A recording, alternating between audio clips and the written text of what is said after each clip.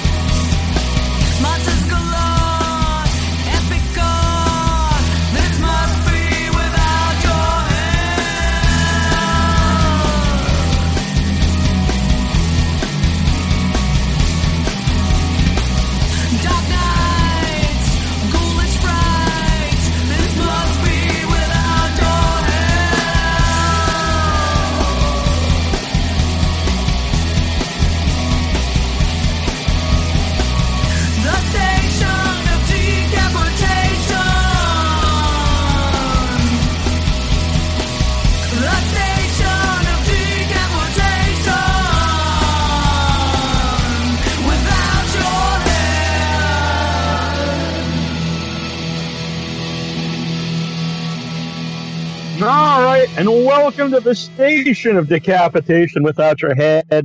I'm Nasty Neil here on a special live Saturday night edition, and I'm joined by the fine folks from South Texas Underground Film Festival. We have Mariella Nobody, I believe her name is, Rob Perez, Chris Ambrose, and Amika Debonetto. Very cool to have all of you here. Nice being here. Good to have you on the show. Hello. Ooh.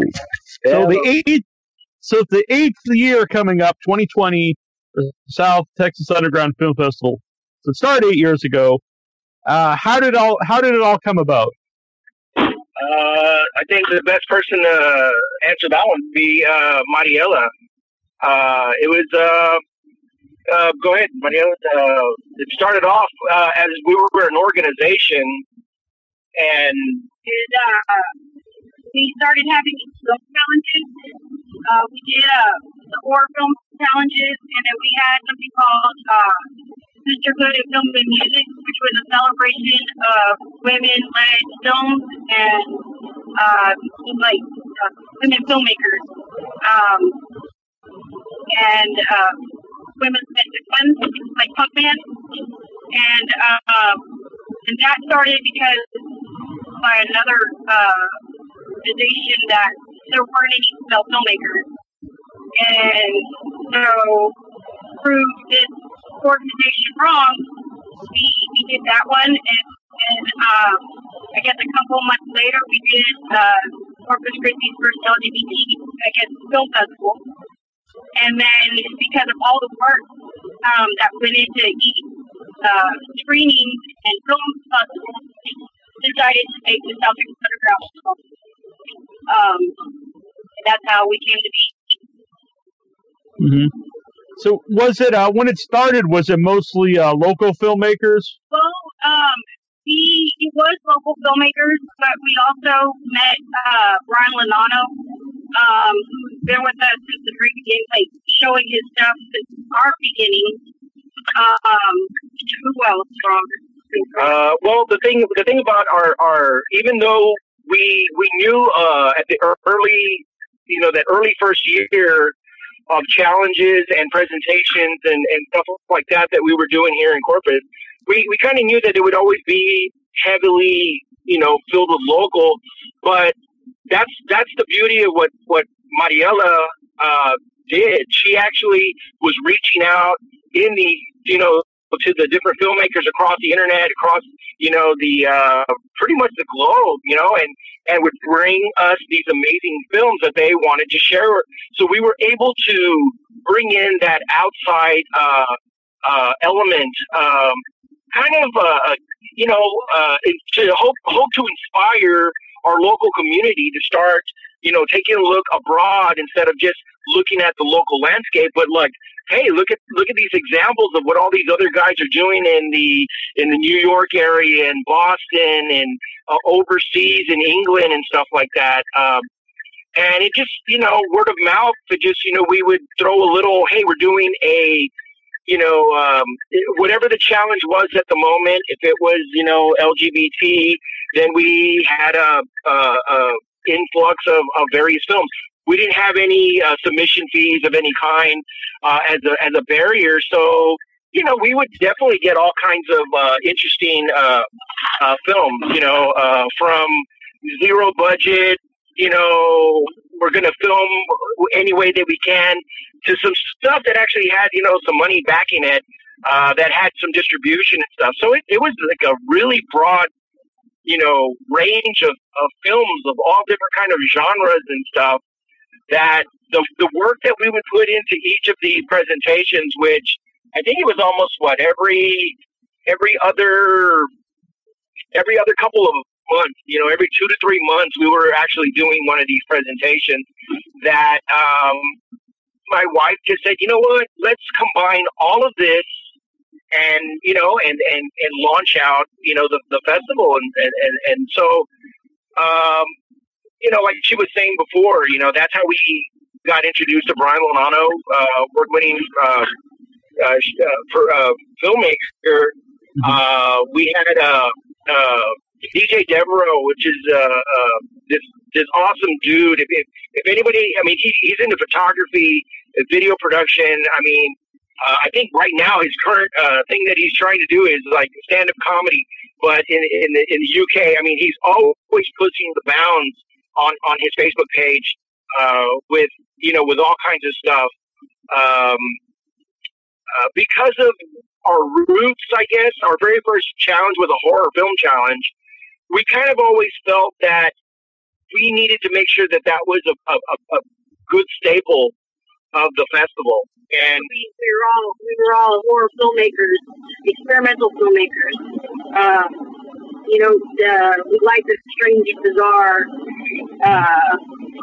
type of, like, that's what we were creating, and we wanted something that represented what we like to do and get perspectives from other places.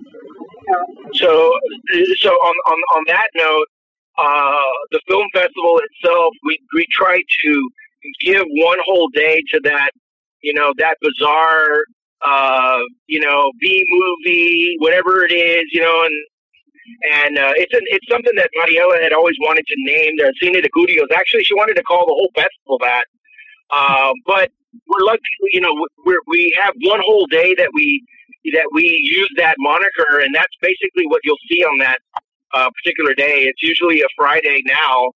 In the past, it used to be a Thursday night, but we do that on Friday. Our midnight screenings, will be in that vein. And even though, we have like Texas blocks of films, you'll see, the horror imprint kind of scattered, throughout the film festival and other of the categories that we have. So, that's the beauty of the festival. You'll catch something pretty unique on any given day of the festival for sure. Mm-hmm. So, how many days does the festival run? We used to do it, when we started, it was 7, but I guess Corpus is a working town, so we had to scale it down to 4, because usually, people are off from Thursday to Sunday, and that's, we want people to go in and watch these films that we bring into Corpus. Yeah. And not usually how many how long does it run each day? Usually how many features do you show? How many shorts do you show? Over, I guess, when we when we first started, we had never done that type of presentation over that amount of time. I mean, so we screened like almost 150. Yeah, it was over 200. Oh, wow. Well, yeah, it was an outrageous number of features and shorts and stuff. And the first 2 years were kind of like that.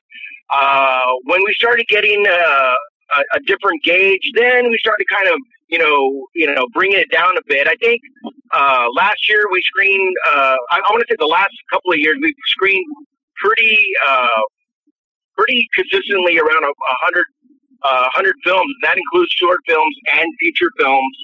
Usually, I think it's like anywhere between 8 and 12 features. We show a lot of shorts, though. I mean, a lot of short blocks.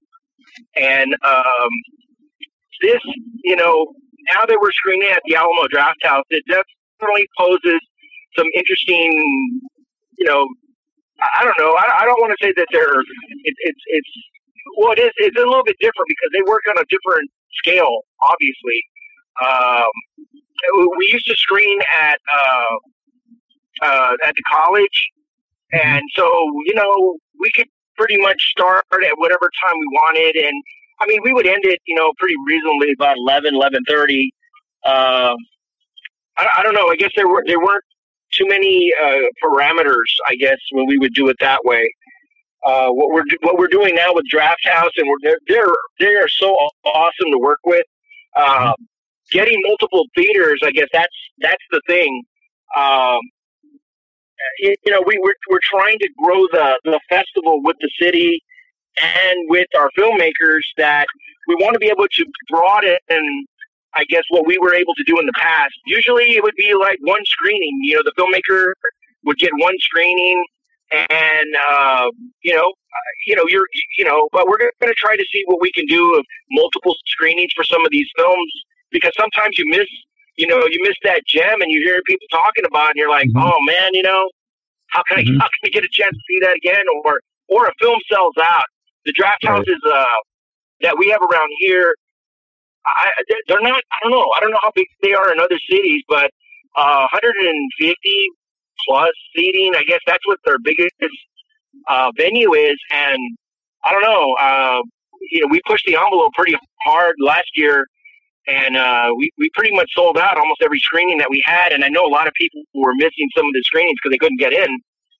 So it's definitely, that's something we definitely want to explore. I mean, the more films we get, the more, if everybody sends us their craziest films and stuff like that, they want a chance to screen. I mean, hey, give us an opportunity. We'll get more screenings and more screens, and we'll show more stuff. I mean, that's what it's all about.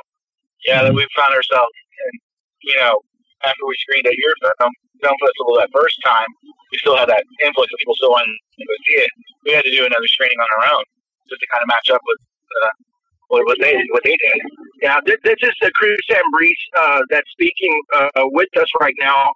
He actually has participated in some of our past challenges, and even his latest feature, we had the opportunity to screen that last year. He was so helpful in helping present the film festival at Alamo Drafthouse, and helped us a lot. With yes, and definitely a film liaison, being there and having screened and helping that process and doing all that. So it's really cool, when everybody definitely gets together. That's one of the highlights of the festival for sure. It's getting together and sharing war stories and learning. Oh yeah, learning. I learned a lot.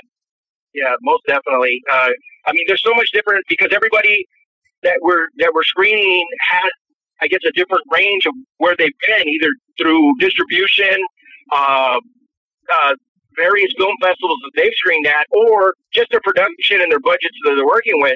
You definitely come away with various knowledge that you might have not had before, or things that you can share with other filmmakers. That's for sure. Also, my experience too, because I started with them.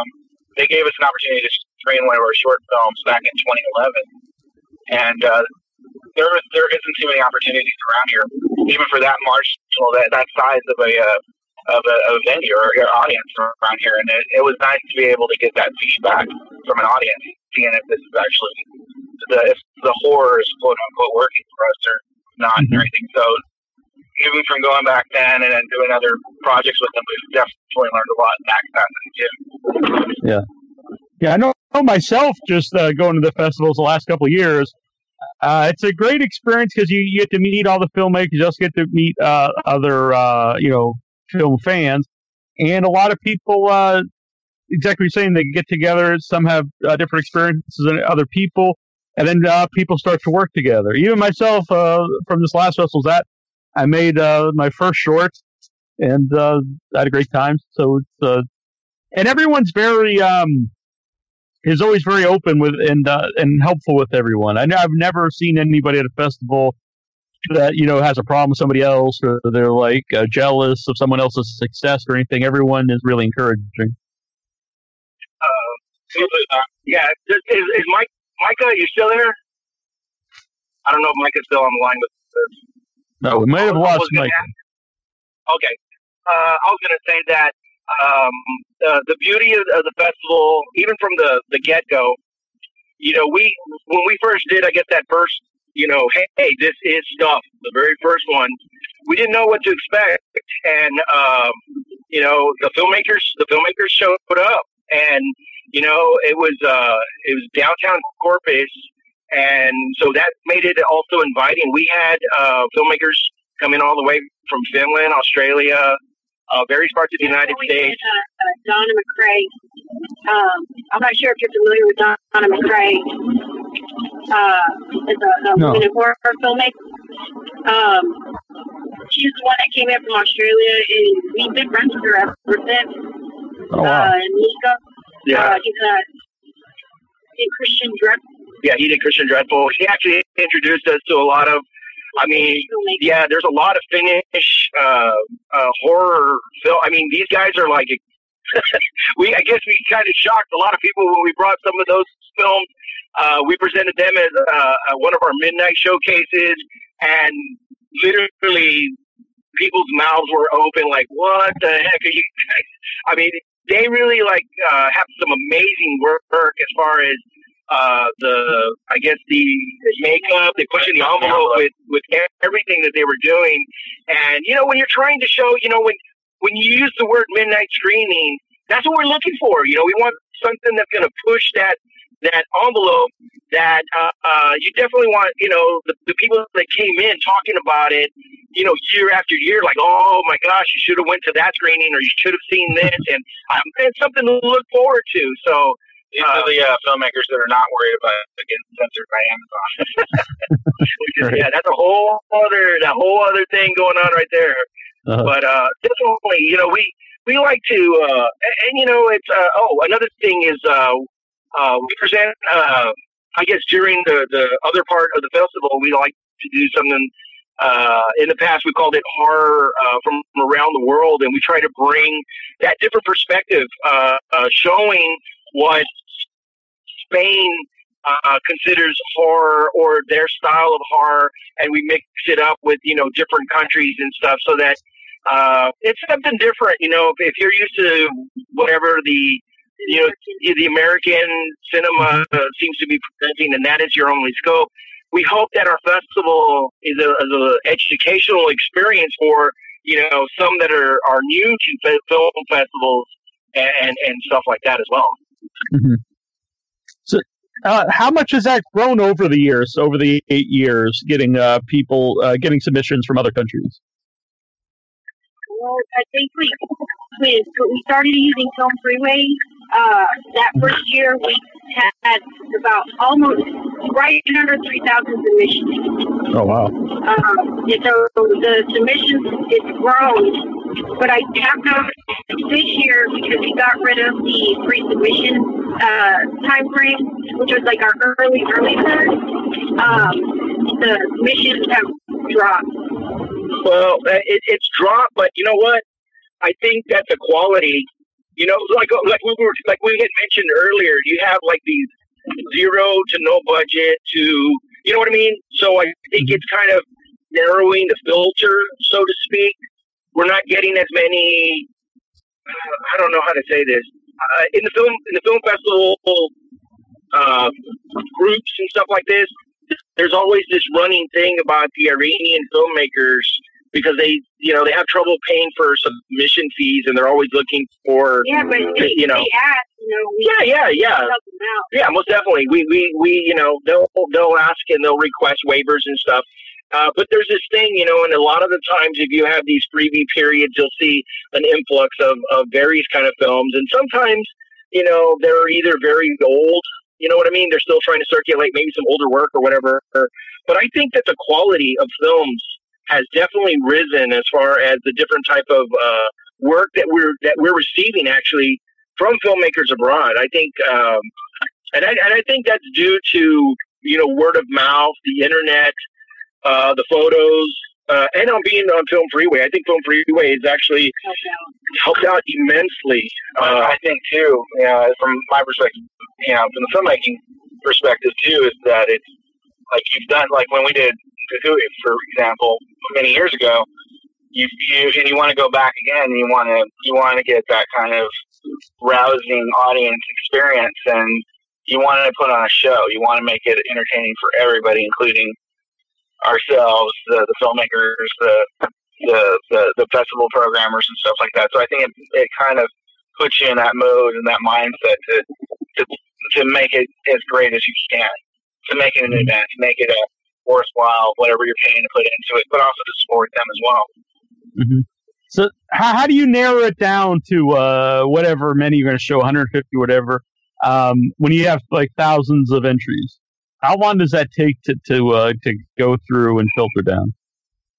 We start going through. We try to start as soon as we. Yeah, as soon as we start. I mean, basically, one film festival will end and the next one begins, and people are like, "Hey, so you guys get to go, celebrate and whatever." And it's like, well, no, it's the next festival is probably either about to launch or has, in some cases, launched during the festival that was currently operating, and it's a thing where the screening process begins. You start watching some shorts. That's the beauty of behind the scenes of when you got like a Film Freeway.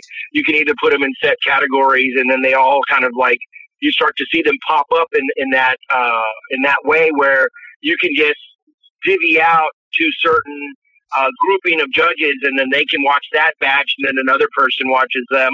And then it's, there's definitely times during this whole process where you get this massive influx, and it's usually around those deadline periods.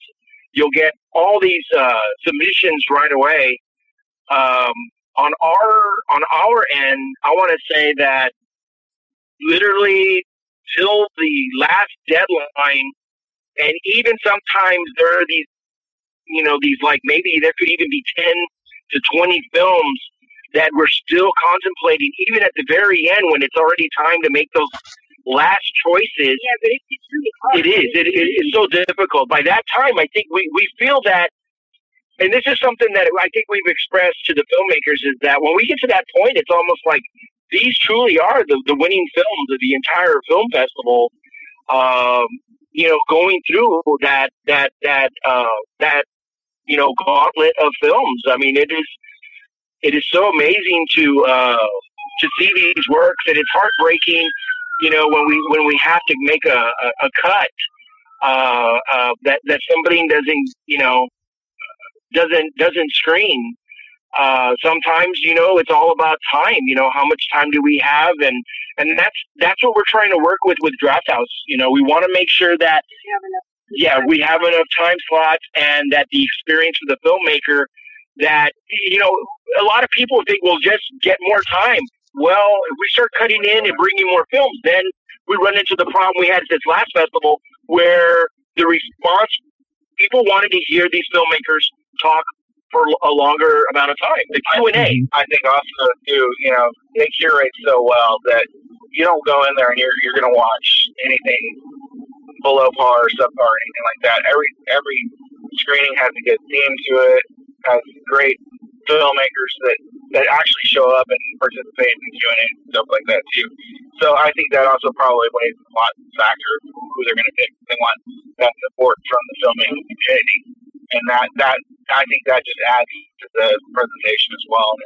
And for me, when I got to help be as a liaison and talk to the filmmakers and get into their heads a little bit about what the process was, what it was like to make these films, and getting that back to the audience too, I think that brings another level to everything. Mm-hmm. Now, you said about a lot of shorts. I've noticed over the last few years the shorts have really grown in popularity. Why do you think that is? Is it partly due to festivals because it's just physically possible to show more, shorts? They're also cheaper to make, I assume, than making features. Yeah, they're actually to be too. For me, my perspective of what I've seen is that because I do a lot of the programming, and I try to offer a little mix of what we're trying on our categories, but just quickly on shorts. You have the very short film, then you have those ones that kind of fall like they're a little bit too long. They can almost be considered a short feature, but then there's these ones that are like anywhere between 30 minutes and 45 minutes.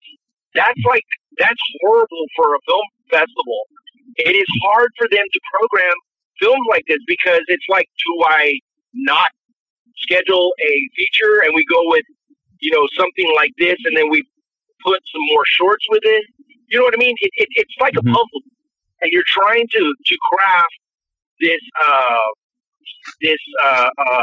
journey, so to speak, for your audience, to participate in the thing, and it gets a little bit difficult to juggle all that. I think that's not to say that we won't. Oh no, yeah. A good story is a good story, whether it's 10 minutes or 30 minutes. Yeah, you got to get it in there. We've screened films over the years. We've screened features that were as long as 3 hours. We've screened shorts that were as short as 30 seconds.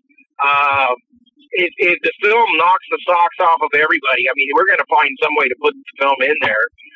And that's been, that's the thing about our film festival, where people will take a step back, and I have filmmakers coming up to us, commenting about the block that they were in, like, oh my goodness, I can't believe the type of films that they were in the category with. And honestly, that is the best kind of feedback that we can get, as programmers and presenters of something like this, is when the filmmaker basically is just pleased all the way around as far as, the way they were treated, the grouping of films, and we try to treat them like rock stars. They put so much hard work into it that they deserve that spotlight, and that's what Stuff tries to do with all the films that we're dealing with here. It's very personal films, for the filmmakers, and we try to take a lot of thought into that. Mm-hmm. And you mentioned Brian Lanano, who I actually had on the show last year. I really like his work.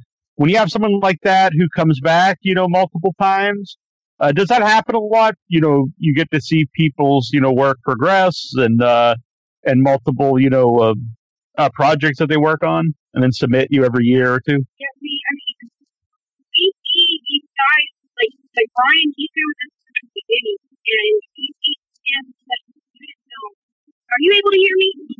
You're a little low. Oh, am I? Okay.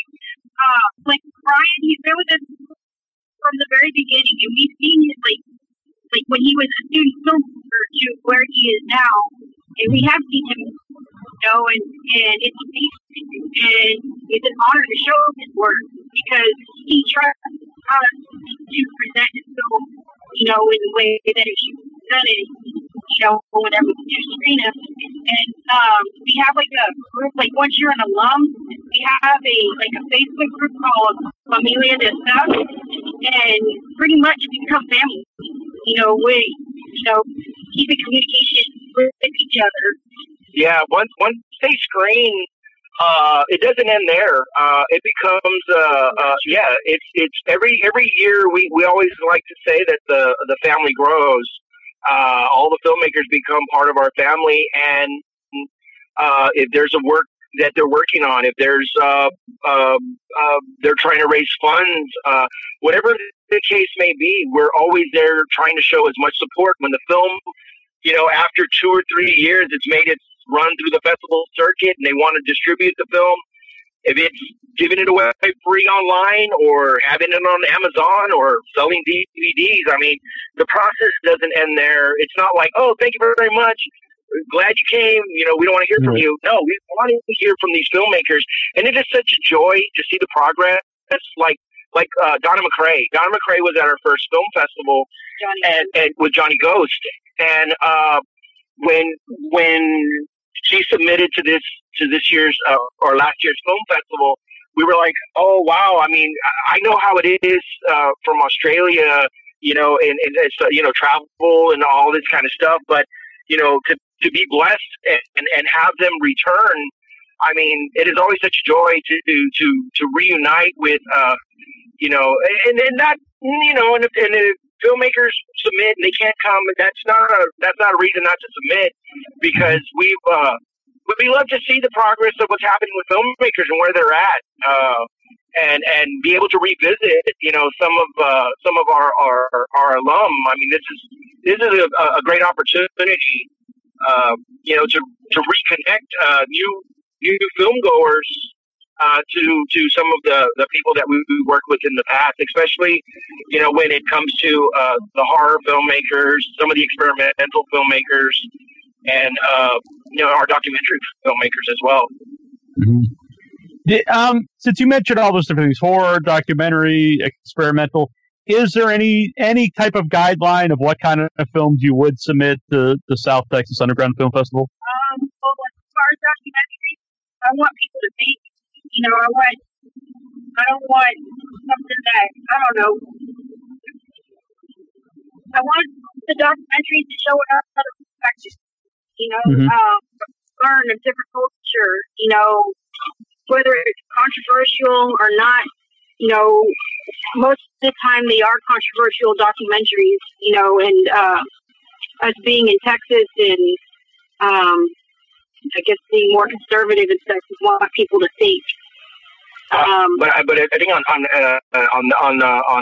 I guess on content stuff like that. But I think as far as genres go, I think when people submit, to the South Texas Underground Film Festival, if you go to the Film Freeway, there seems to be some categories there, but I don't think it's limited to that. If somebody wants to submit something to us, I think we're pretty much game, to anybody that wants to submit. I mean, all they can do is email us and hit us up and find out, hey, is this something that we'd be interested in?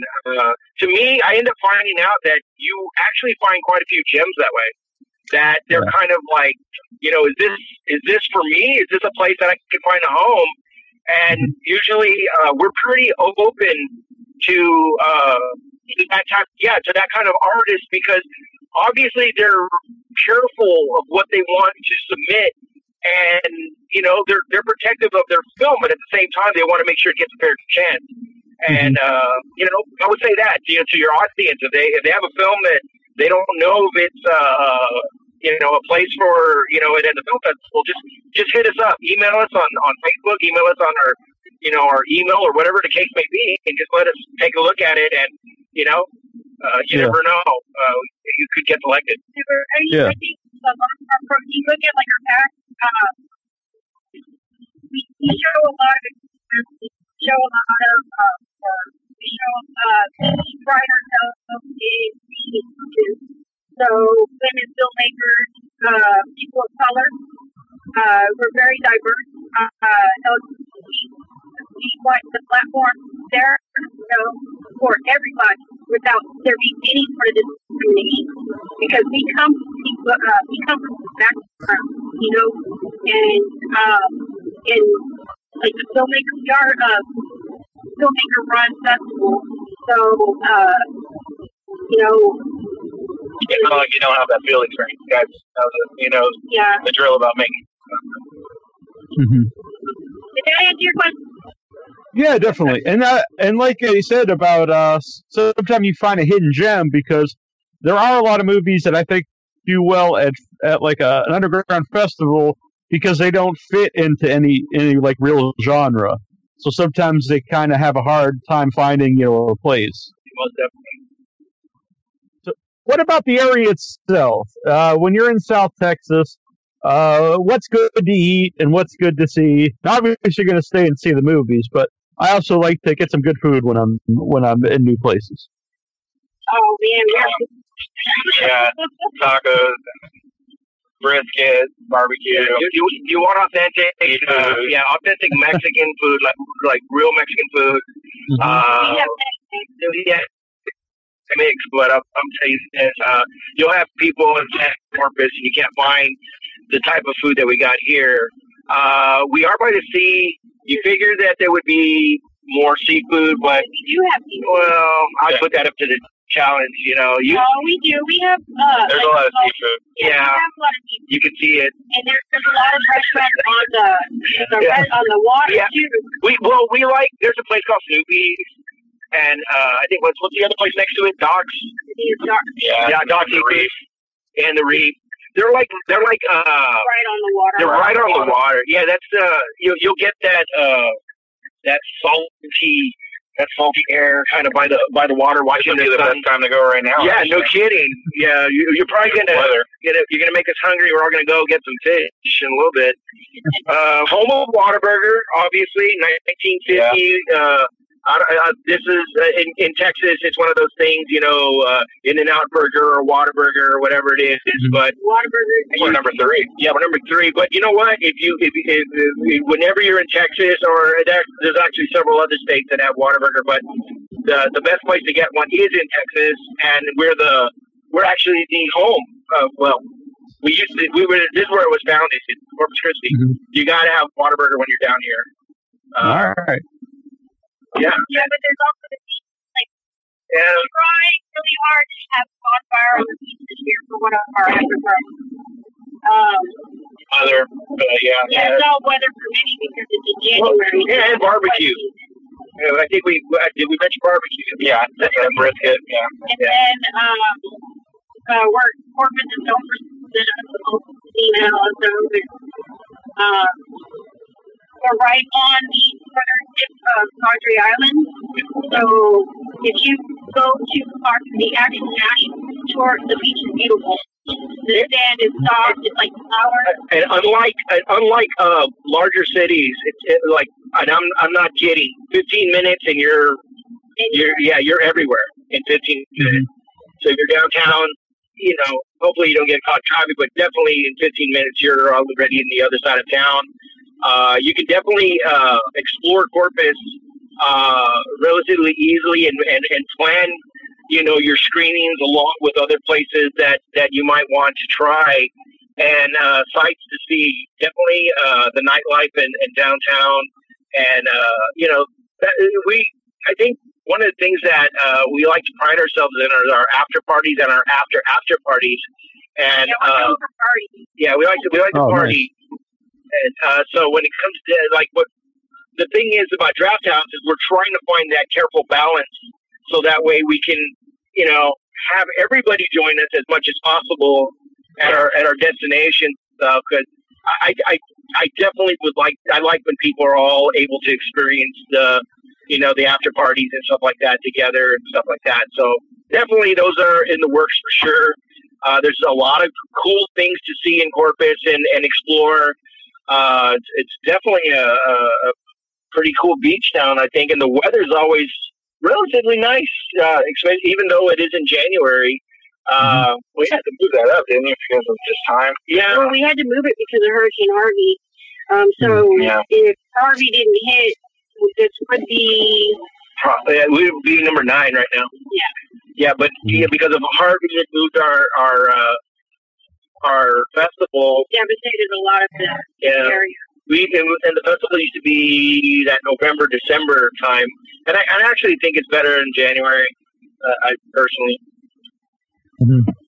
Yeah, I'm from Massachusetts, so I'm sure the weather will be a lot nicer in Texas in January than it is where I'm living currently. Oh yeah. Yeah. Bring your short.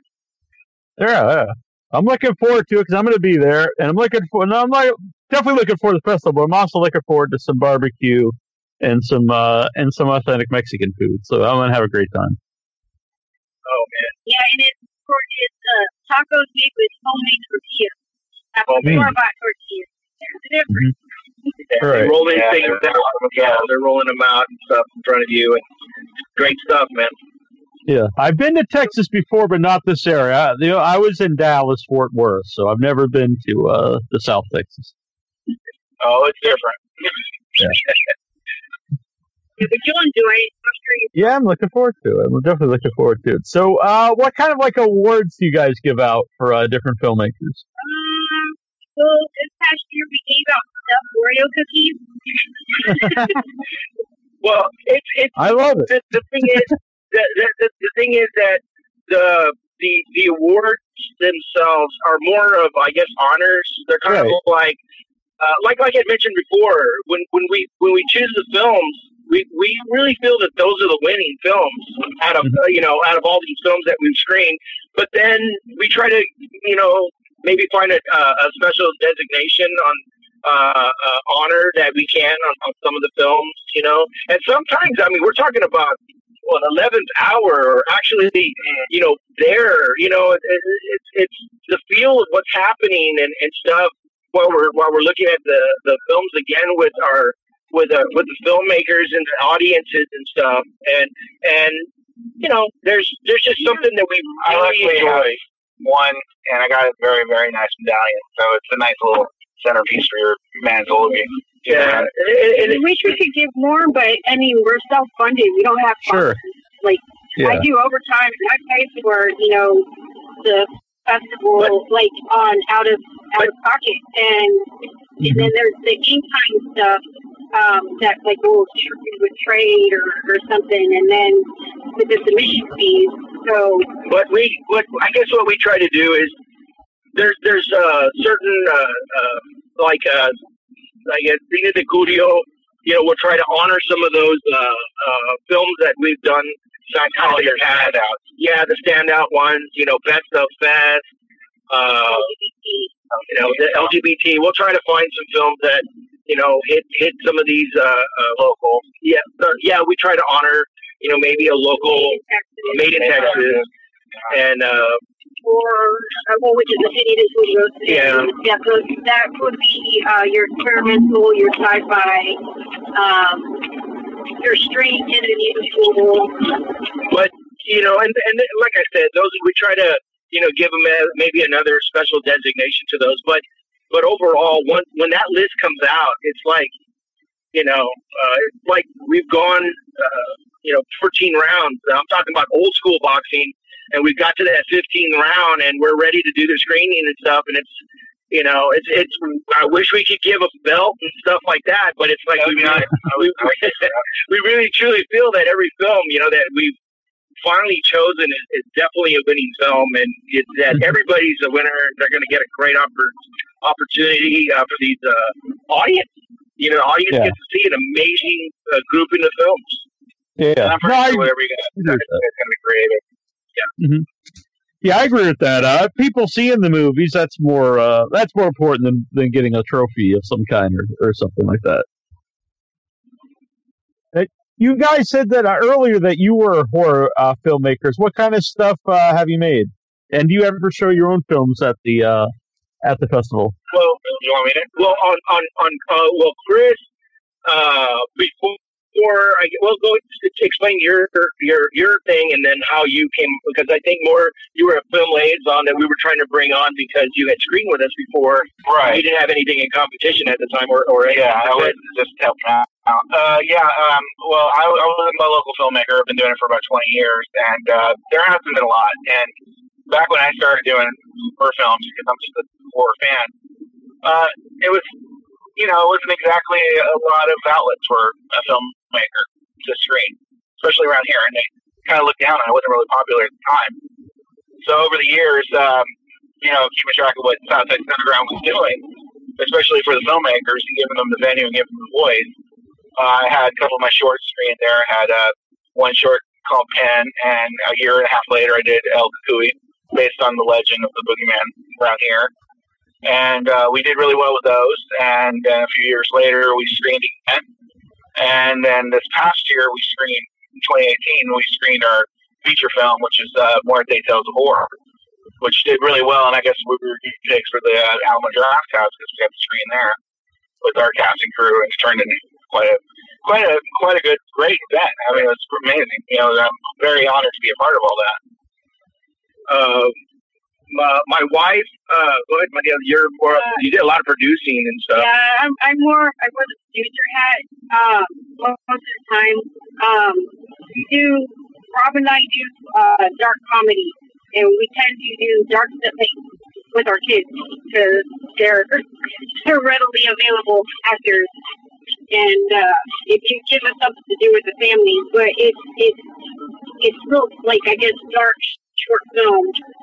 And you can see them online. We've also done, we did a feature-length documentary about a curandero, which is a Mexican witch doctor. It's real interesting. But the past, 5 years? Yeah, I haven't done anything because I started a different profession, and I did not have a lot of time because I was working 120, 130 hours, and you don't have time to take a shower. Before the festival, I would do a lot of freelance editing. I had help occasional productions and stuff like that. All the self-directed work, I would work with my wife, and there were those shorts that we would do. There's always that bug, that itch, to create, most definitely, and it's definitely trying to plan that schedule and just go out and doing it. But a lot of the festival does gobble up some of that time to do that, and because you're planning and organizing, you're producing. Yeah. What a producer does with a film, you're producing. It's pretty much like the same thing. You're producing and organizing just an event. And the thing is that when we make our films, we're going 100% plus, and so when we're doing the festival, it's like it's not any different than when we were making films.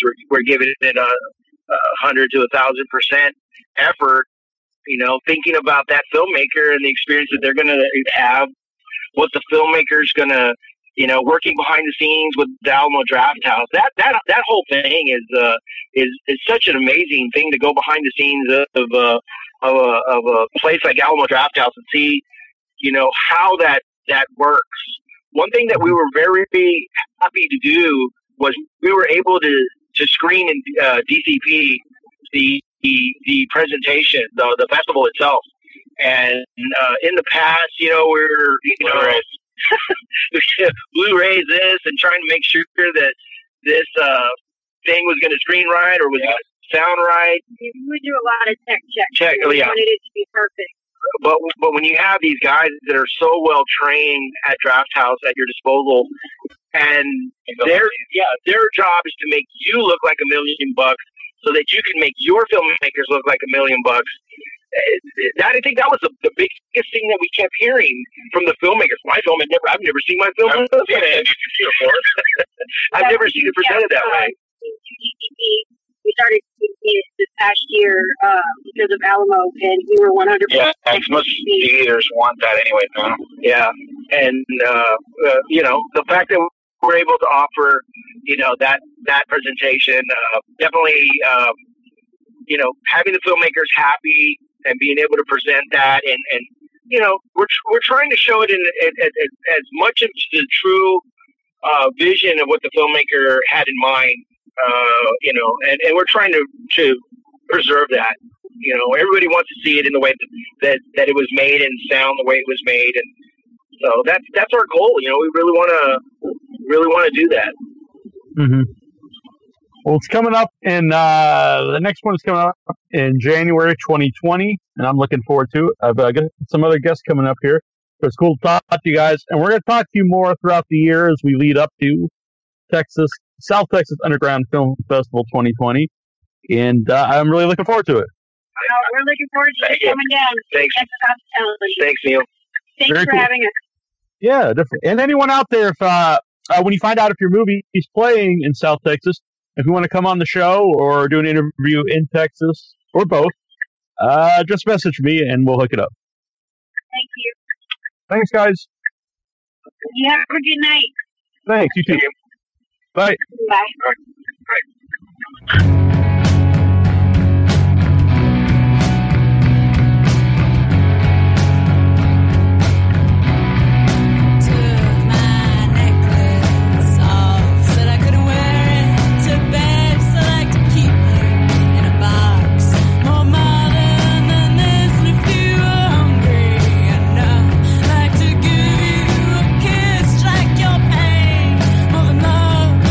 Truth I can't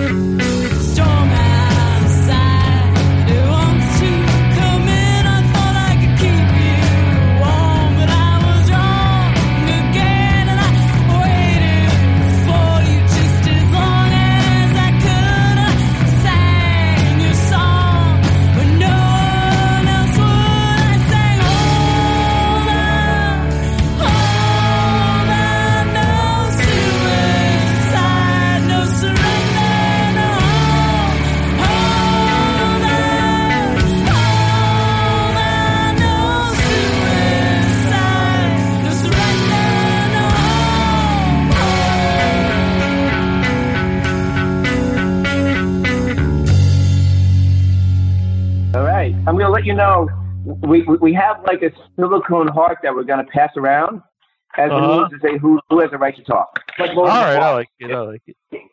I have no way of knowing who has this. In that case, I know that's the fun part, I guess, on your end. But we'll let you know. Right. Actually, you say who you want to talk to, and we'll pass the heart to that person. All right, sounds good. All right, well, sometimes I like to ask open questions, and everyone gets a chance to reply. Oh, yeah, everyone will get a chance. You know us pretty well that everyone's going to get a chance. We're gonna try last time, but no problem. That's not going to happen. All right, here we go. I can't even promise I'll behave as well as I did first time. All right, and we're back here once again at the Station of Decapitation without your head. This is Nasty Neil, and this is, I guess, the second annual year 2, because it was just last year we did this. Makeup artist round 2. This time, last year it went so well, we decided to have like double the people. So we have Craig Lindberg. Hi, everybody. Hello. Jeremy Sellenfriend. How you doing? Good. Anthony Pepe. Hello. Hello. Keith Palmer. Hey, how you doing? Good. Vincent. I should have asked how to say the last name. I'll take the trouble. Kiki, how are you? Kiki, I like it. Very good. It's sketchy. I like it. Vincent Sketchy Chi. And Tom Denier Jr. Close enough. Close enough. Denier. All right. Tom Denier, who's so much an asshole. All right. And Michael Harvey. Yep. And we have a special guest. We have an extra. Drop by. Straggler. Eli Livingston, amazing sculptor. Yep. And that's when I fell off the rails and really, I'm here. And this is being broadcast from Empire Effects Studio. Long Island. Promotional whore. And I'm having the heart and the hammer when people don't speak in their turn. So, well, Eli's a new guy here, and he said he was a sculptor. Now, right. Yeah.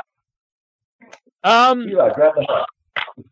So when all you guys are getting into, you want to do makeup or sculpting or whatever, was sculpting your first like art form that is what you wanted to do? How did it come about that you wanted to do sculpting? Well, believe it or not, I actually wanted to get into makeup effects first, but then I realized foam latex and rubber doesn't shape itself, so I had to get into sculpting. Then came the next hurdle, which was mold making. And after a few years in the industry, I realized I wasn't as great of a sculptor as I thought I was. So so after swallowing that big pill, I got a job in the toy industry, working with Art Asylum. And so I focused on my weaknesses. And now I realize that I really enjoy being in the business. Mm-hmm. Hope that answered your questions.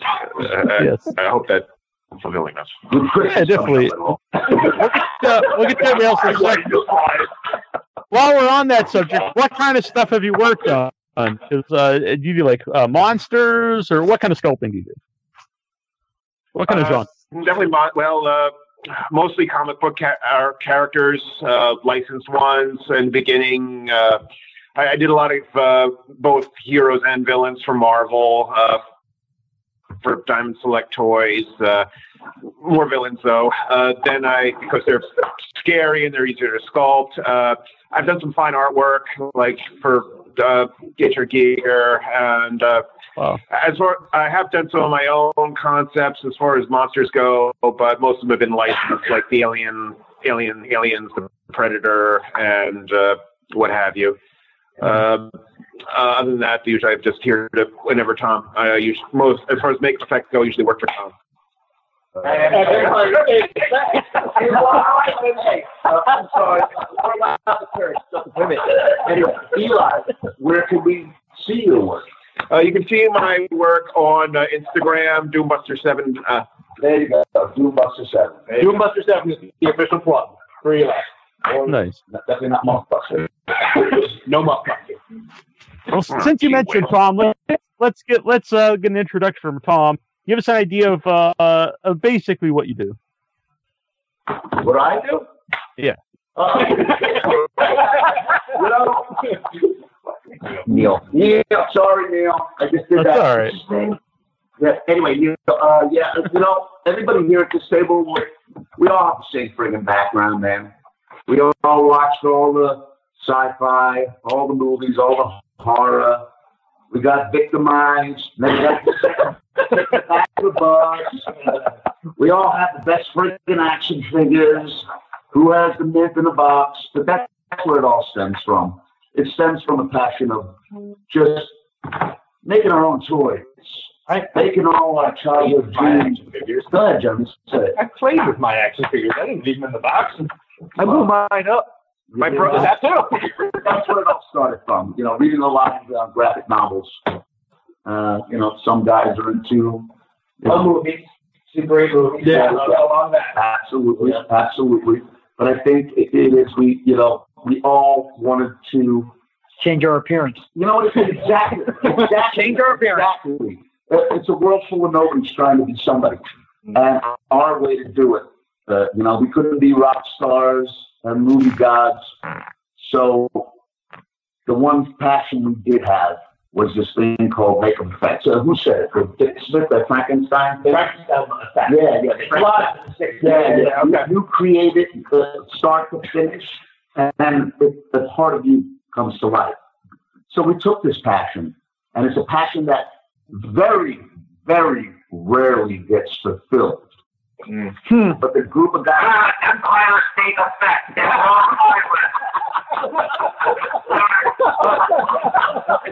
Sorry, Neil. That's LLC on that. What the bottom line is, anybody that can consider themselves a professional doing this stuff should count their blessings, because not everybody fulfills their dreams and desires. Everybody in this room has a name for themselves. The question was, what is your name, Tom? That's where we started. Yeah. No, it was about the name. Who gives a shit? Anyway, I hope I answered some questions, Neil. Yeah, definitely. Yeah. Not necessarily Neil's question, but a question. Yeah. Feed well and sick on the street, and we didn't do band camp, so we kind of all made our friends up like monsters and put scars on them. That's true. Mm-hmm. For me. Yeah. I have very loving memories of band camp. Come to think of it, I realized how many you Randy Rose. Sorry. They didn't just learn how to open a beer First time. Let's get them. We'll get the heart to. We'll start with Michael for this one, Michael Harvey, because you mentioned everyone is fulfilled their dream here, getting into the business. How did you even go about pursuing it? Because it does seem like something that's not there's not a typical way, I don't think, to get into doing makeup or special effects. Like how does one even pursue that? For me, I pursued it at 12 years old. My first, let's say, recollection was watching Robert Englund being turned into Freddy Krueger in a People magazine. That's how I got into it. And then I just explored behind the scenes of movies and television, Fangoria magazine, Starlog, whatever you want to call it. And then I ended up finding any school that was in the States that offered some sort of special effects course, and that was an art institute. And oddly enough, there's a bunch of us at this table that did share that same experience of going to that school, and we all went off on our own. You learned from Lon Chaney. Moses. And him too. My apologies. Go for the table. Off the rails. Let me finish. Sorry, get the heart. I do have the heart. Who wants to get the heart? And for me, that's where I got my start back in the early 90s. And my first job was in Florida on a very odd television show called Sequest with Roy Scheider. That was my first real union job. Yeah. And then it brought me to New York. And then this is how I met this group of surly individuals. They all are unfortunately connected by some way or form or fashion. Maybe certain. Give it some time, man. Yeah. Unfortunately, Mike won't be here this time.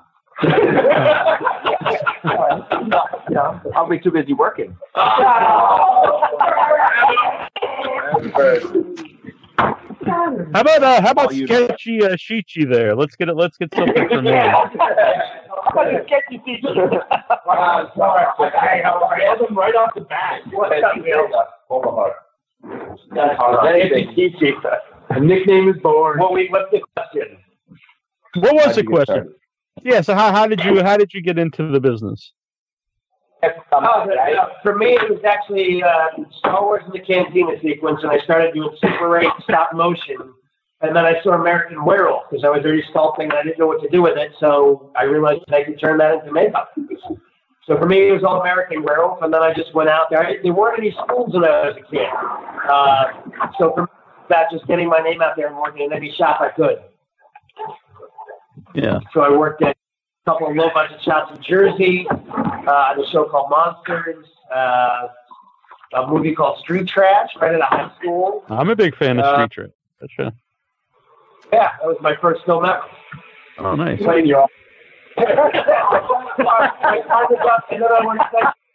I went back. That's how I started. Yeah. But when you say so there isn't a school, how do you even find those shops to work for? Like how do you even go about finding them? I was a kid. I used to actually call it Dick Smith as a kid. Wow. I found his number in the phone book, and I got on the phone with the guy, and he stayed on the phone with me for 2 hours. And I never forgot it. 12 years old, going, Dick, I got to go. My mom's calling me for dinner. But he actually told me all the books to get. Then I called the Savini. I got on the phone with him, and they told me the places to go to. I ended up finding a young man who wanted to put me into adult film. For me, I got lucky. I put my name out there. I made every call I could, and somebody one day said, "Let's give you a try." And I worked for $5 a day and transportation, and it was worth every minute.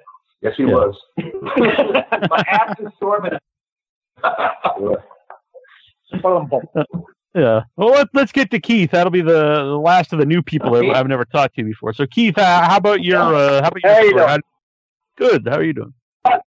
Gee, I got started pretty much the same way you guys all did. All interested in the monsters, the original Universal monsters and whatnot. But I started a little bit later. I didn't get into this business till I was about 30 years old. I decided I was having a really bad day doing the job I was doing. Started looking through what were you doing? I was doing tile work. Okay. Funny story. Keith is actually 73 years old. That's right. 73, going on 40. That's it. So I started looking through my magazines that I was hoarding. The Hustler and Playboy. Absolutely. And they all had makeup schools in them. And hey, Hustler airbrushes their vagina. Absolutely. Hey, he's got the heart. Hey, I got the heart. I got the heart. The heart's a good system. I ended up going to school, getting away from family for about a year. And that was fun. And then just banging on doors after that. Actually going down to the city with calling cards and sticking them on taxi cabs outside of NBC, wherever I would go. Brothels. Yeah, brothels. Anywhere. Finally got a start on All My Children. And daytime. Huh? Daytime. Got in the daytime. I didn't know that either. Yep. Got in the daytime, and they said, "How come you're not in the union?" I said, "Because they're not letting me in." I said, "Fill out your paperwork, get it down there." Gave me names of people. Daytime TV's like having a little master's degree. Yeah, absolutely. It was All My Children, One Life to Live. Whatever paid the bills at the time. A lot of hats in that line of work. Absolutely. That is hospital. Yeah. Oh, yeah. I'm going to commandeer you're good, Keith? Yeah, that's I'm going to commandeer for like, how do people remember Alcom? Remember the old Alcom? There's a store in New York City called Alcom. The one here. And they're like they're basically the primary makeup supply store here in New York. What they had in their Long Island City location, the wall, the bulletin board that had all the cards on the bulletin board. They used to store. They don't have it that much anymore. But there was a makeup, like I said, the makeup store in New York called Alcom, and it was like probably in the mid 80s is when they would actually allow makeup artists and people that are in production that literally would put their business cards up along the outside of the window, which was a warehouse. And a lot of us, I think, we connected. That's how I met you. We got a break story coming up. And there was that sort of, it wasn't like we had the ability to sort of call people up unless we found each other out or something like that. And that's how we did it. And a lot of it was who had the Gary Bird-Dog photo? Do you remember that? You would know that. Remember there was radar right? And there was the picture of him with his throat cut on the Alcone wall. Sorry, that popped in my head. Brian Holt. I worked. Because I was saying the Alcone. Sorry, Frank. That's okay. All right. So go ahead, Neil. I'm sorry. That's all right. No, it's good. So for Craig, is it usual since all you guys are friends? You got a lot of people here. Is that usual for people who work in makeup to be friendly with each other, or is that unusual? Yeah. Speaking of, Josh is not here today. Second time I've done this with you that he's bailed on. Well, I'll look at it this. The people around this table, when we talked about it last time, there was that time when we first start, there's a little bit of that kind of like, I'm starting out new, I might be a little bit more hungry, I might be a little more aggressive, I might do things that maybe I might regret at a certain time. But the people that are surrounding this table, like, we're at a point where we don't worry about that shit. That's I think the reason why we're all around the table talking and having fun. Now we're all foxhole friends. Yeah. Because we're all foxhole friends. If people understand that terminology, we're foxhole friends. It's a different. It's unlike what it was when we first started, because everyone's hungry for their job, and it's like the survival of the fittest.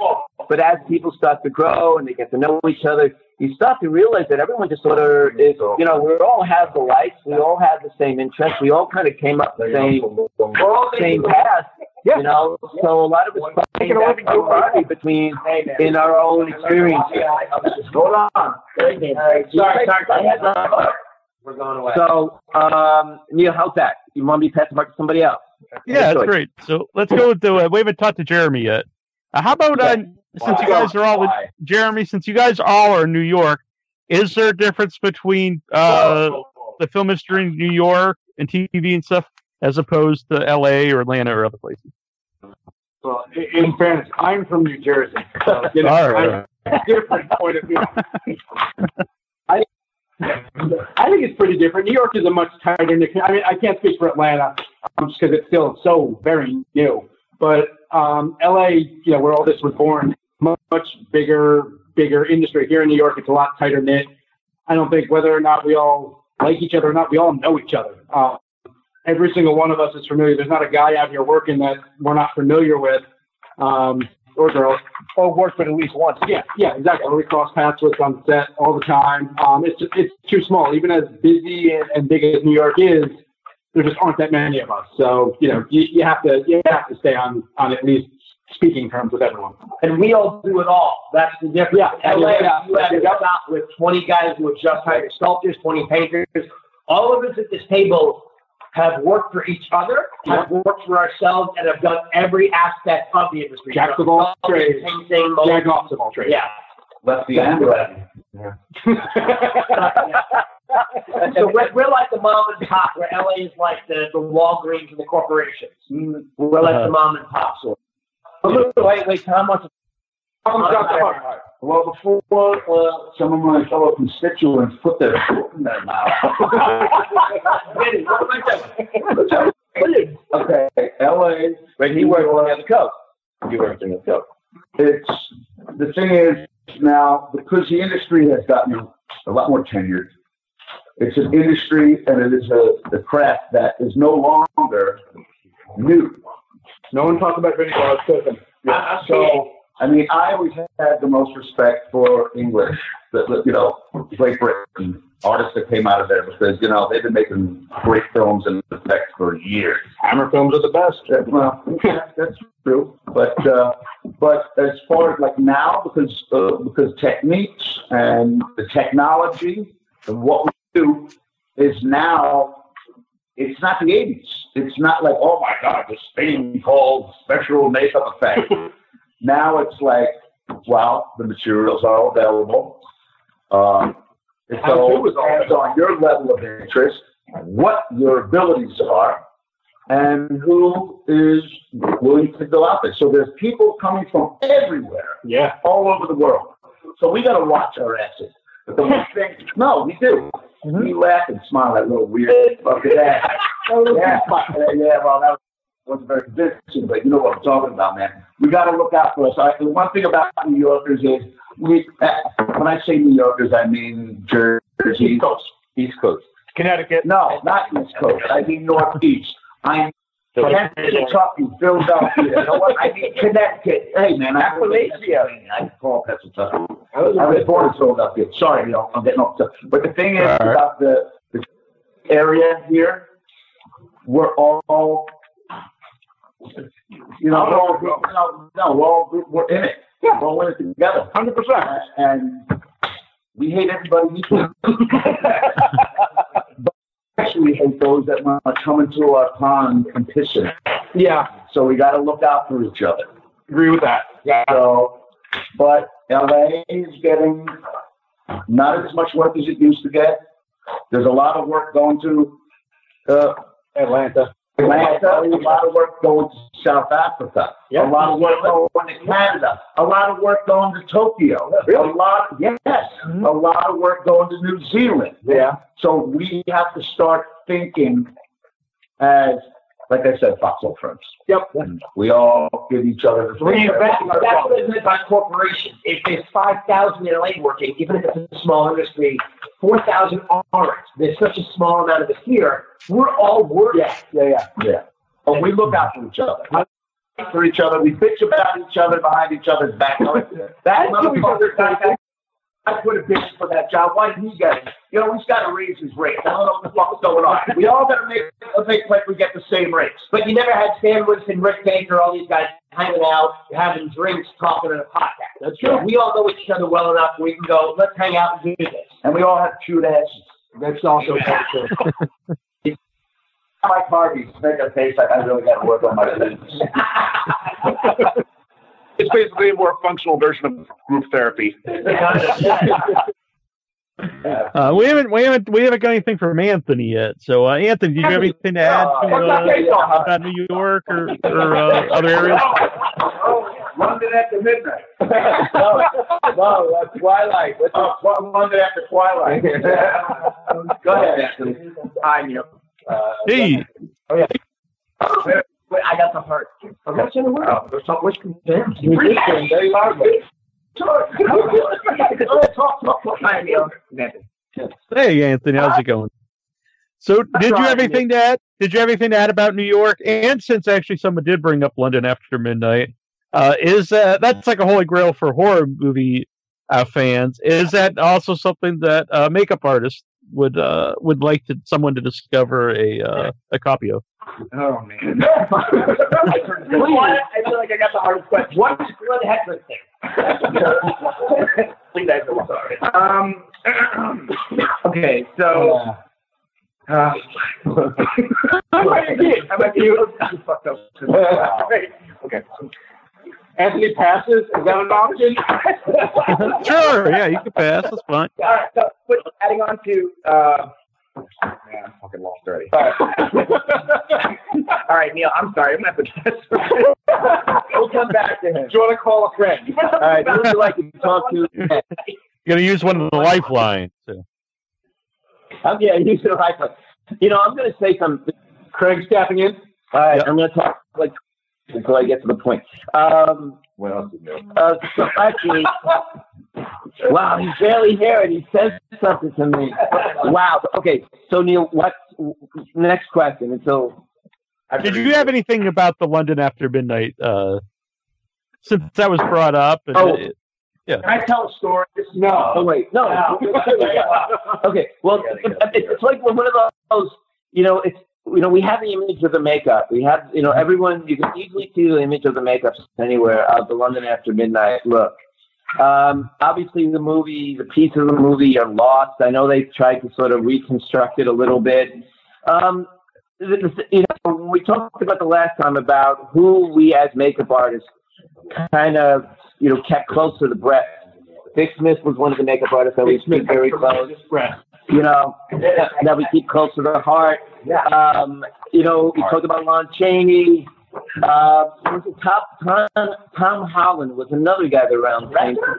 No, there was another makeup artist around the time. He also wrote a book. Wasn't his last name Holland? Tom Holland? Who also, man? That's the new Marvel. Going on the record. Going nowhere. Okay. So, men makeup and monsters. Because there was another guy that came out with another makeup book around the same time that Richard Corson came out with, which was late time. Do you remember when Lee Bacon? No, Lee Bacon was like in the 60s. I remember Richard. There's another guy behind it. That's the people that would. I know no one knows what I'm talking about. I know what the fuck you're talking about. Well, I guess you're all right. And I guess that's the sad part, isn't it? Isn't that a sad part? I mean, people will know. No, it's not that. It's like we're going back to what Vinny said about people who will know the history of makeup and take those people and kind of keep them close in admiration.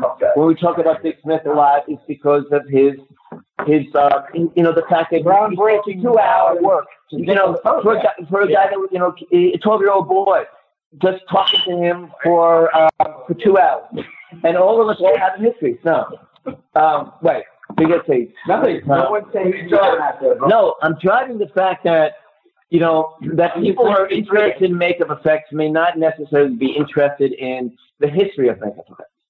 They should be. They should. Well, when we talk about Lon Chaney, and we talk about be a lot more just fucking YouTube. You know, it's well. I mean, I don't want to diverge and move into a certain direction of the podcast, but the fact that I think all of us here could talk about certain makeup artists and hold them in good hands and warm them, as opposed to someone saying who is that? And I think that's a big connection between all of them. Yeah. Because we had an admiration for certain makeup artists, and you talk about American Whale from London, and that was one of the movies that also turned me into like, well, maybe makeup might be a thing. It's a viable one. You know, as a way to, get into it. But we all learn from the bottom. We all learn the basics of makeup. Right. Everything from the bottom. That's what Craig is saying. Right, exactly. And you're right. A lot of the kids today are starting way up here before they're starting down at the bottom. They don't know. Everything is internet. Everything is a carbon copy of a carbon copy. Yeah. We went back and saw the original through noses. Yeah, we saw the original. We followed the history of the business from the silent era. So I don't know. I'm lost here. I don't remember what the question was. I'm trying to. We weren't the blind following the blind. There you go. Correct. Right. Okay. Go ahead. Start us anew, Neil. All right. Well, Eli, we'll go back to Eli here, and I would like to know, since over the last few years, like streaming sites have really taken off, Amazon, Hulu, Shudder, and all these things. How has that affected all of you as makeup artists, sculptors, or anything in the industry? Because it would seem like there's more content out there. But does it also affect the pay, since some of these are streaming sites and they might not have the budget? Amazon's got deep pockets. Well, even though I'm probably the one with the least experience to answer this, the best I can tell you is that when you're dealing with something with great demand, you're given like a limited amount of time and a limited amount of resources. So you kind of have to find a way to put your best foot forward with what you got rather than with what you prefer. So it is a challenge, but on the other hand, it doesn't destroy us, so it only makes us stronger. Perfect. Doing what you can with what you got. I will go. Amazon is the most generous network I've ever worked for. Yeah. I like to. Don't they greenlight everything? No, that's Netflix. I'm sorry. No, I definitely think that with the advent of streaming media, there's been more work than ever before for a lot of us. Netflix is opening. Netflix is opening a new production hub in New York. Yeah, I mean, to promote those guys.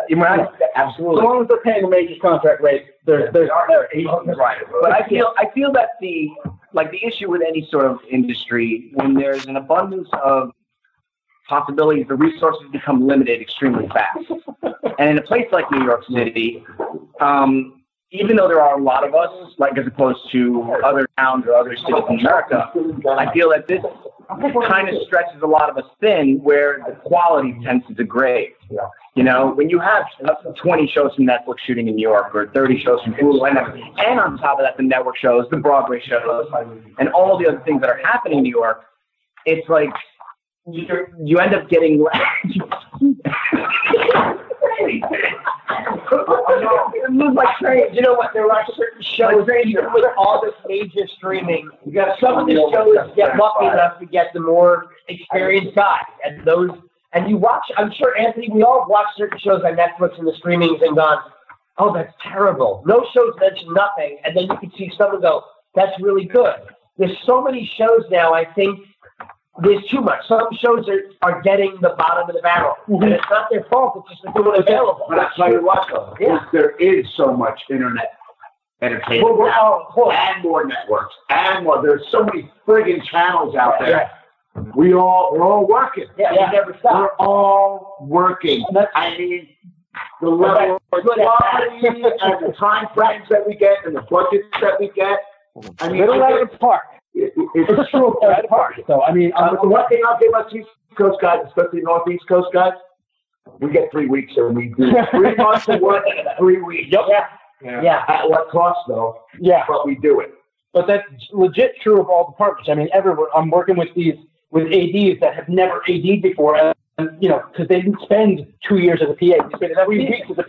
There's so much work. Exactly. And they don't have the experience. Exactly. They're short-handed in production. All they did was they don't a lot of experience production. I mean, even producers, you get don't know scheduling. Right, and we have to train them. Yeah, we have to train them in what we do. I mean, they have no idea what we do. The point of almost having to tell producers, like, you don't know what the hell you're talking about. Exactly. Because we're seasoned. I've been working with a line producer lately who's like, he's just super nice guy. He's like, look, I'm coming to you for this shit just because I've never done it before. I haven't been doing this long enough. So, like, if you don't mind, can I just ask you questions, even on jobs you're not working on? I'm like, yeah, all right, because it makes a better position for all of us. But 20 years ago, we would have been at each other's throats. Yep. Yeah. We were all hungry 20 years ago. Yeah. Well, I want to hire certain people. I didn't know you could job. You know, it's interesting. I think that a lot of us could say, except for those that might be department heads or, but it's okay. But the thing is that a lot of us are working on multiple shows. Yeah. That's, going back to what Tom was saying, that there's and everyone else was saying that there's so much there's a plethora of work going on that a lot of us can't really say that we're doing one show exclusively because of what we're doing. You're on, Mike's on Law and Order SVU, Petley's on whatever that show is you're doing. I'm on Blind List. Blind Spot. But a lot of us here are doing multiple shows because it's so busy in New York and not wood that it is as busy as it is.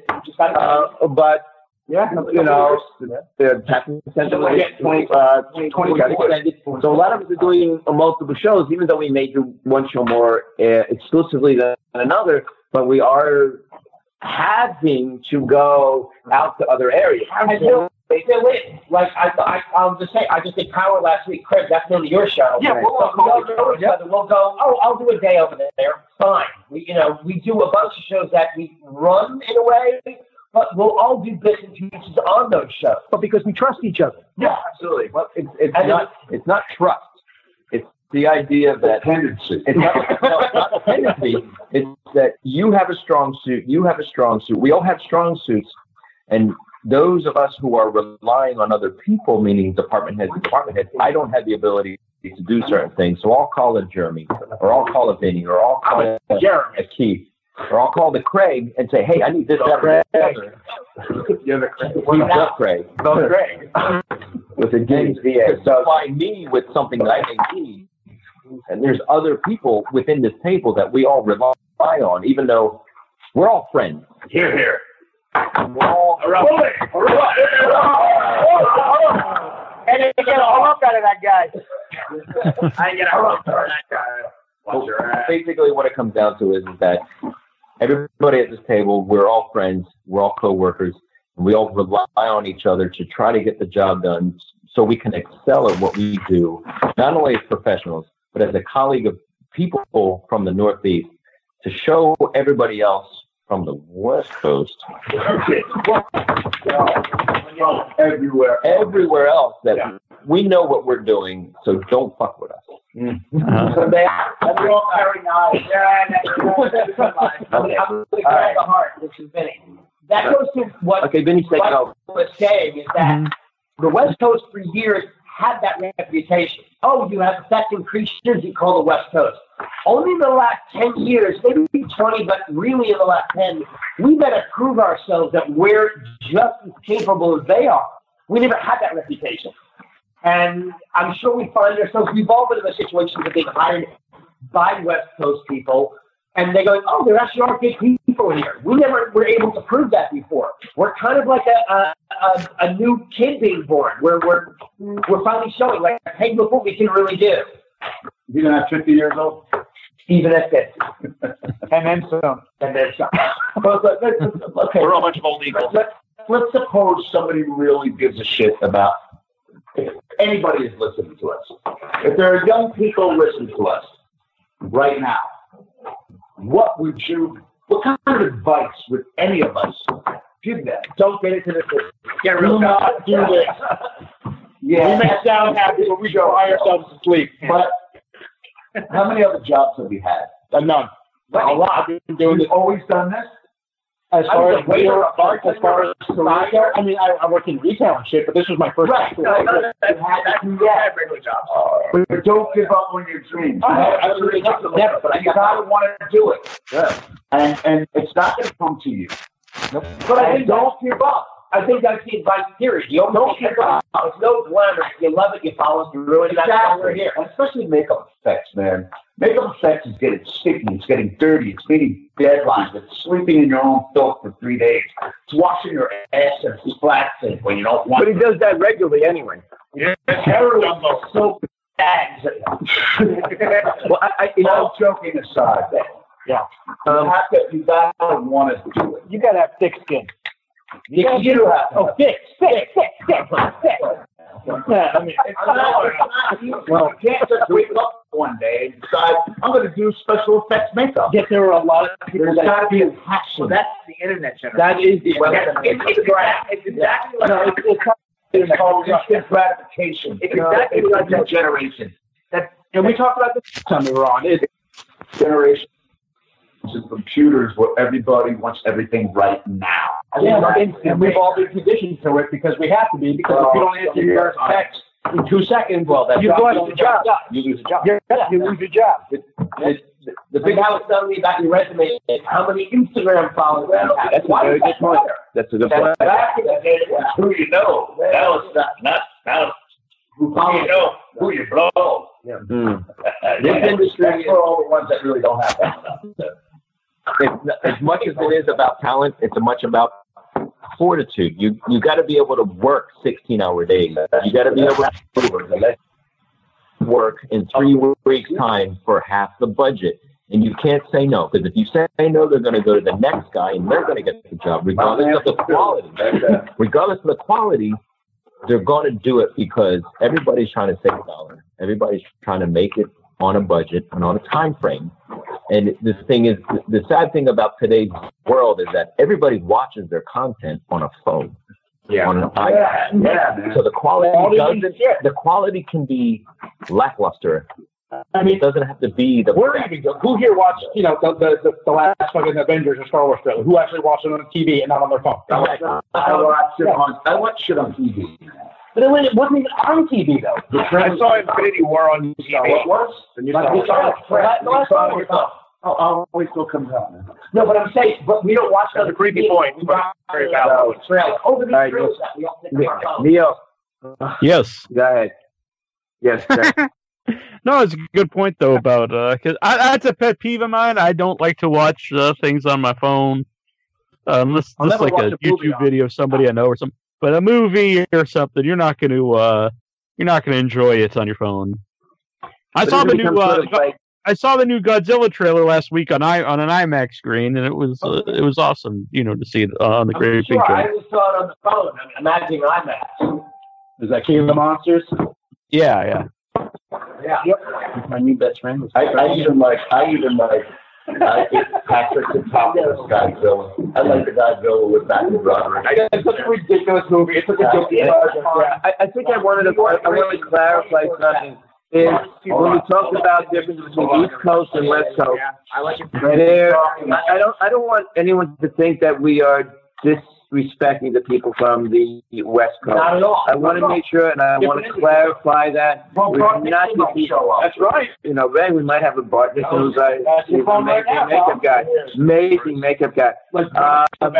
And when Keith and I worked in a movie called Lincoln, and we worked with a lot of West Coast makeup artists. And when you talk to them, you kind of go, well, they're just like people who want to work. And a lot of them become our good friends. Yeah. So I want to make sure that no one thinks that we think we're better than they are because we do everything from the start to the finish, unlike it's departmentalized. No, I just want to say, I think that's what it is. I think that we are tired of being we could be considered to be the redheaded stepchild of the business because we're from New York. But the primary difference is that we do good work, and I think a lot of the people who do work in the business, we're not talking about directors, we're not talking about producers, we're talking about fellow makeup artists. Mm-hmm. And this goes across the board. I have a feeling that 90% of the makeup artists on the West Coast would be around this table just as we are, having a drink and talking the same thing. that we all have that connection. We all love what we're doing. And that is the central thing through all our lives. And it doesn't matter, East Coast, West Coast, Prague, New Zealand, London, it doesn't matter. We all have that we all, if you talk to someone from another country, they say, what got you into makeup? They say, I like monsters. Yeah. How many of you can say the same thing? It's universal. That, like I said, we could have people from all over the world around the table. I didn't make the connection, but that's kind of a nice little point going there. But I think that's what I really want to say, that we're not disrespecting people from the West Coast.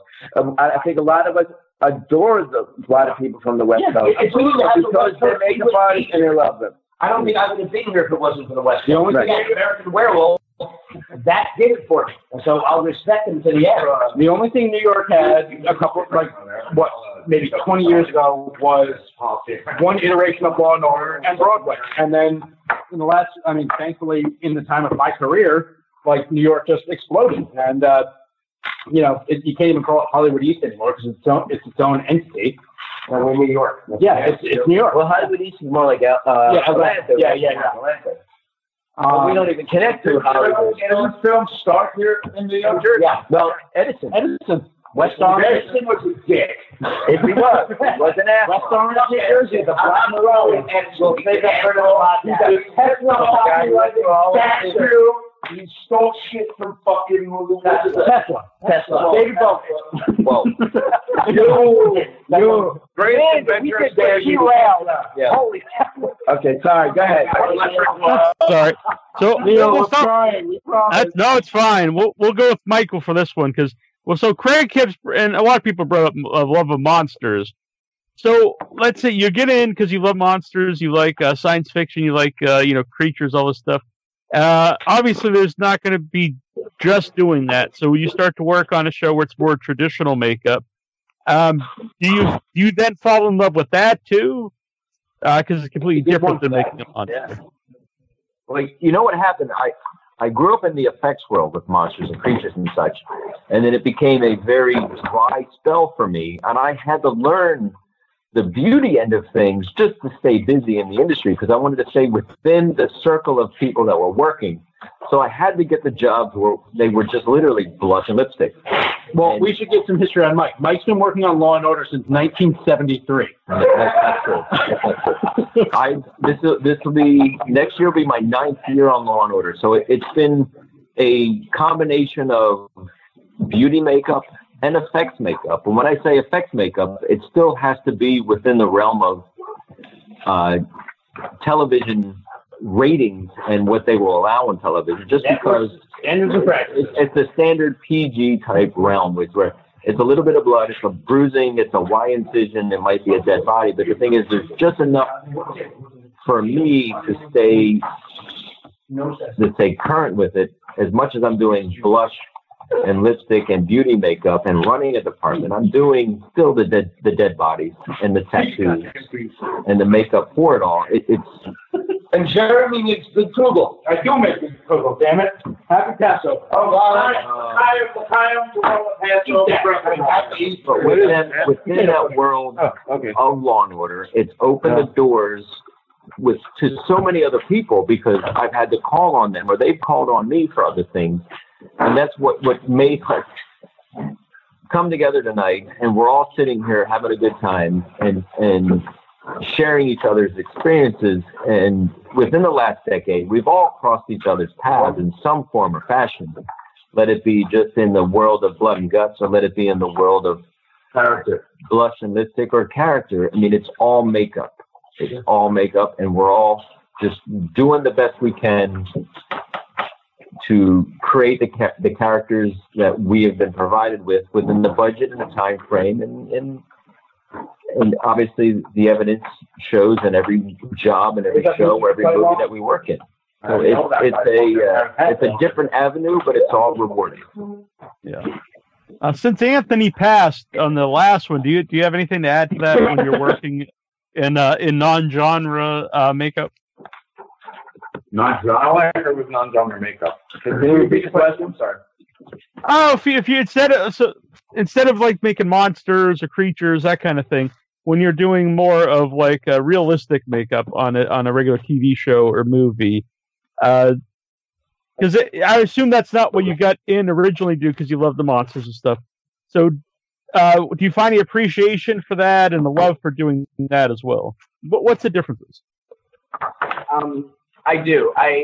See, Pepe's another. Sorry to interrupt you. Pepe's another good one for that because he's department head of a TV show for like the last 5 years. Right. Blacklist on NBC, 9 o'clock. So who's showing season 1? Okay, everybody focus still. Great job, man. Elementary. Okay, I have the heart.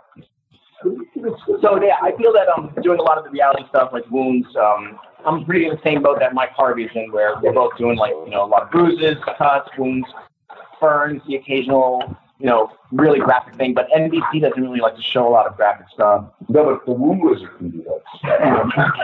But I've been fortunate enough with Blacklist that they actually allow me to do some really grotesque things within reason. Like we just did one where a head burst open, with needles like erupting from it. What's in the pictures? It's very similar to like what Tom Savini did in Creepshow with what's the guy's name? Eli Wallach. Eli Wallach. Mm-hmm. No, Eli Wallach.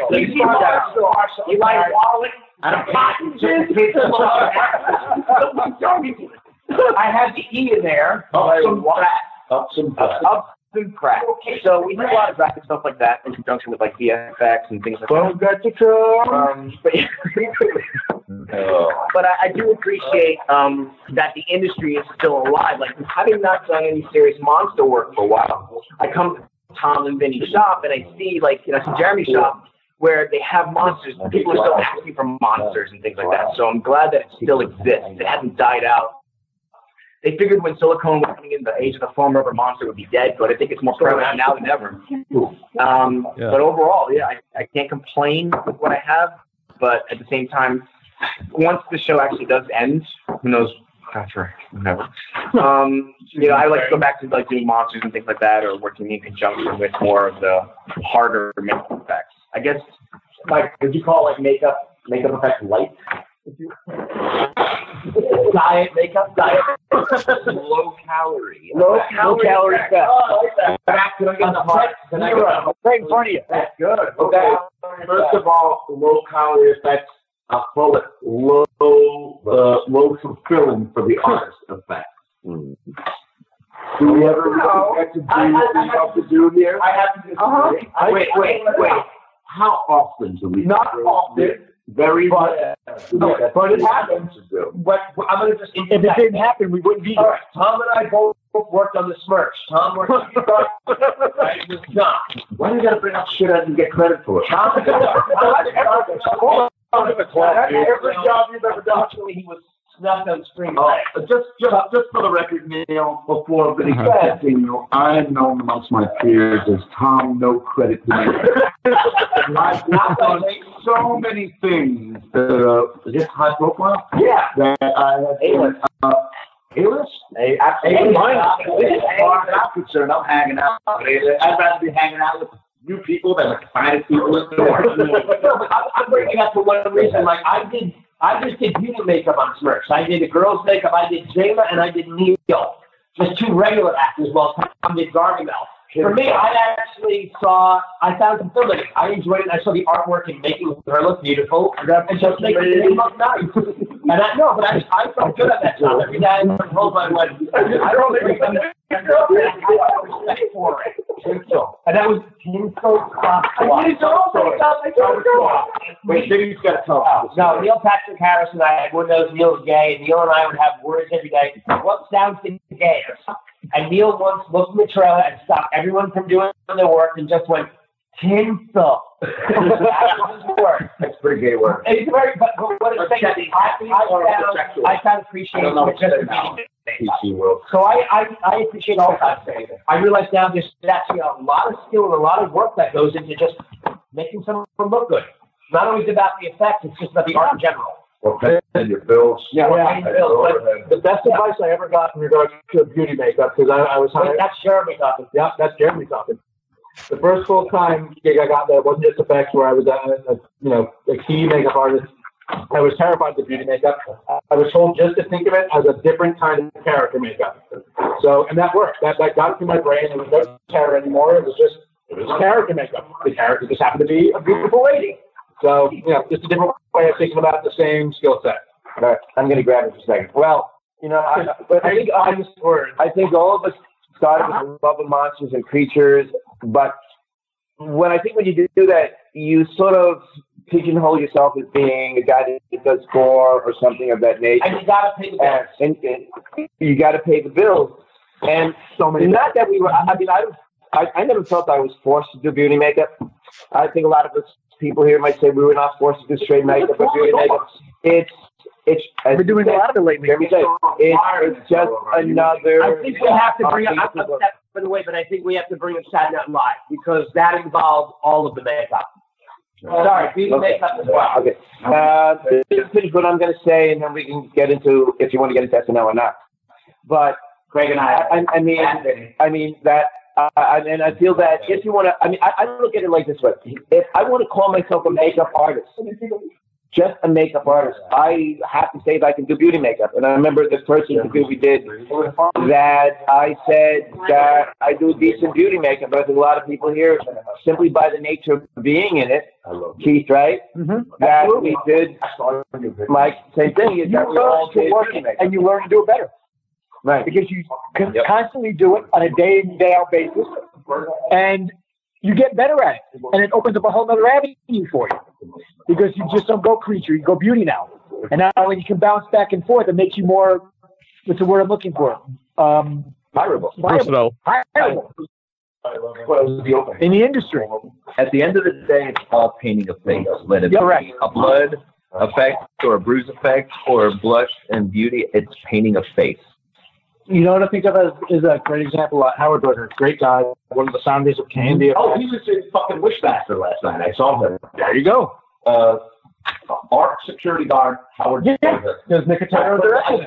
That was Nicotero's first directing. No shit. But Berger is now Mark Wahlberg's personal makeup artist. So there's a lot of jobs he does that are very light on effects, but he's doing Mark Wahlberg's expensive, skincare regimen, his day-to-day makeup look.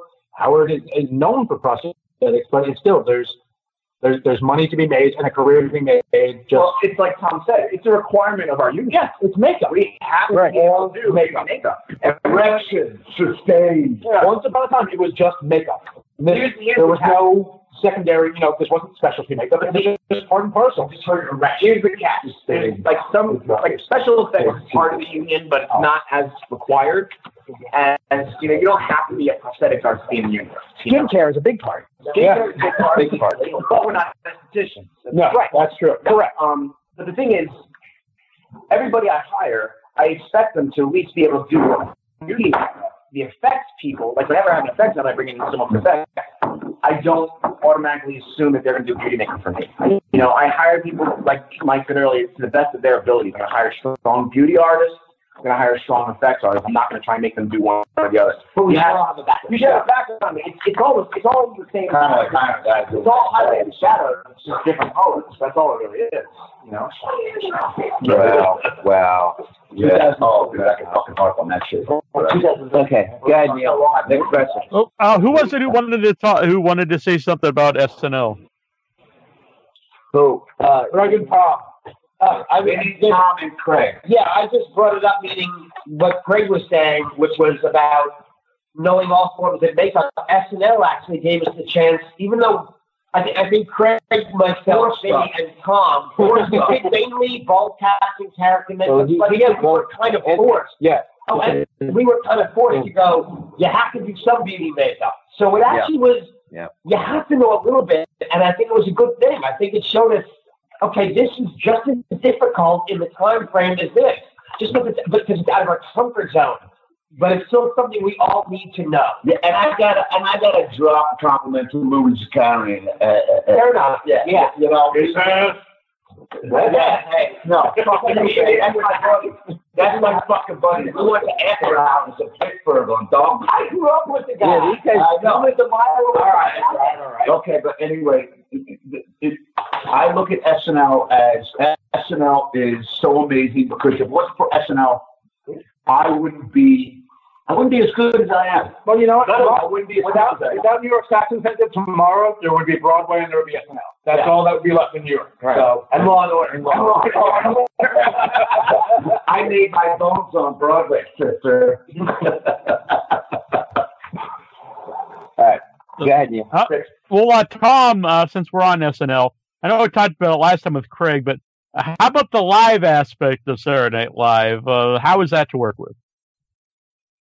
The live aspect of SNL? That it's live. I'm sorry, Neil. I have a problem with hearing, and I have smart-ass friends. So, yeah. That's all right. You don't have any friends.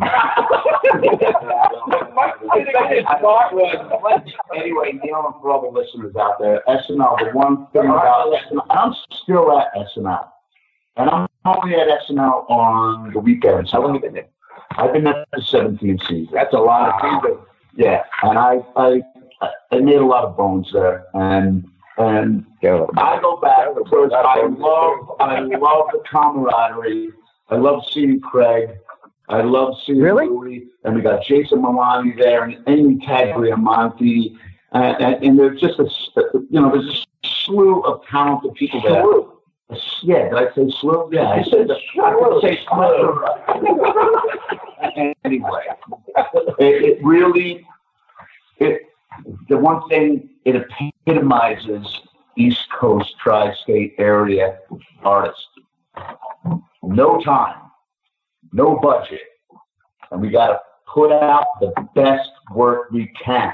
I always say commercial break ball cap. Yeah. No one the show has the fastest ball cap we ever did. Yeah. What was that, 4.5 minutes? 4.5 minutes. Which didn't that beat the record? Wasn't the previous record? The original record was 6 minutes, and I was part of both of those records. Yeah, I'm getting on the guy's finger right now. 6 minutes when I think you were there for 6 minutes. Maybe, possibly. Okay. But no, we did a 4 minute one. Okay, yeah, but if it wasn't for SNL and really techniques and time-saving things, and but there's I'm going to tell a story. Who was it that came back? Jason Sudeikis came back recently as a guest on the show, and he said he had a call time in the West Coast 2 hours prior before he was going to be in front of camera, and he asked, "Why do I have to be here 2 hours prior?" And production said, "Well, you have to get a ball cap on." He goes, No, that's what he said. He goes, "I'll give you a half an hour because the team at SNL can do it. Watch out. I'll give it to you in 6 minutes." And anybody that knows Ras Khan knows that very well. Yeah, that's my age. So the amazing thing, and there are fans in the industry who love SNL. I mean, Rick Baker's a huge SNL fan.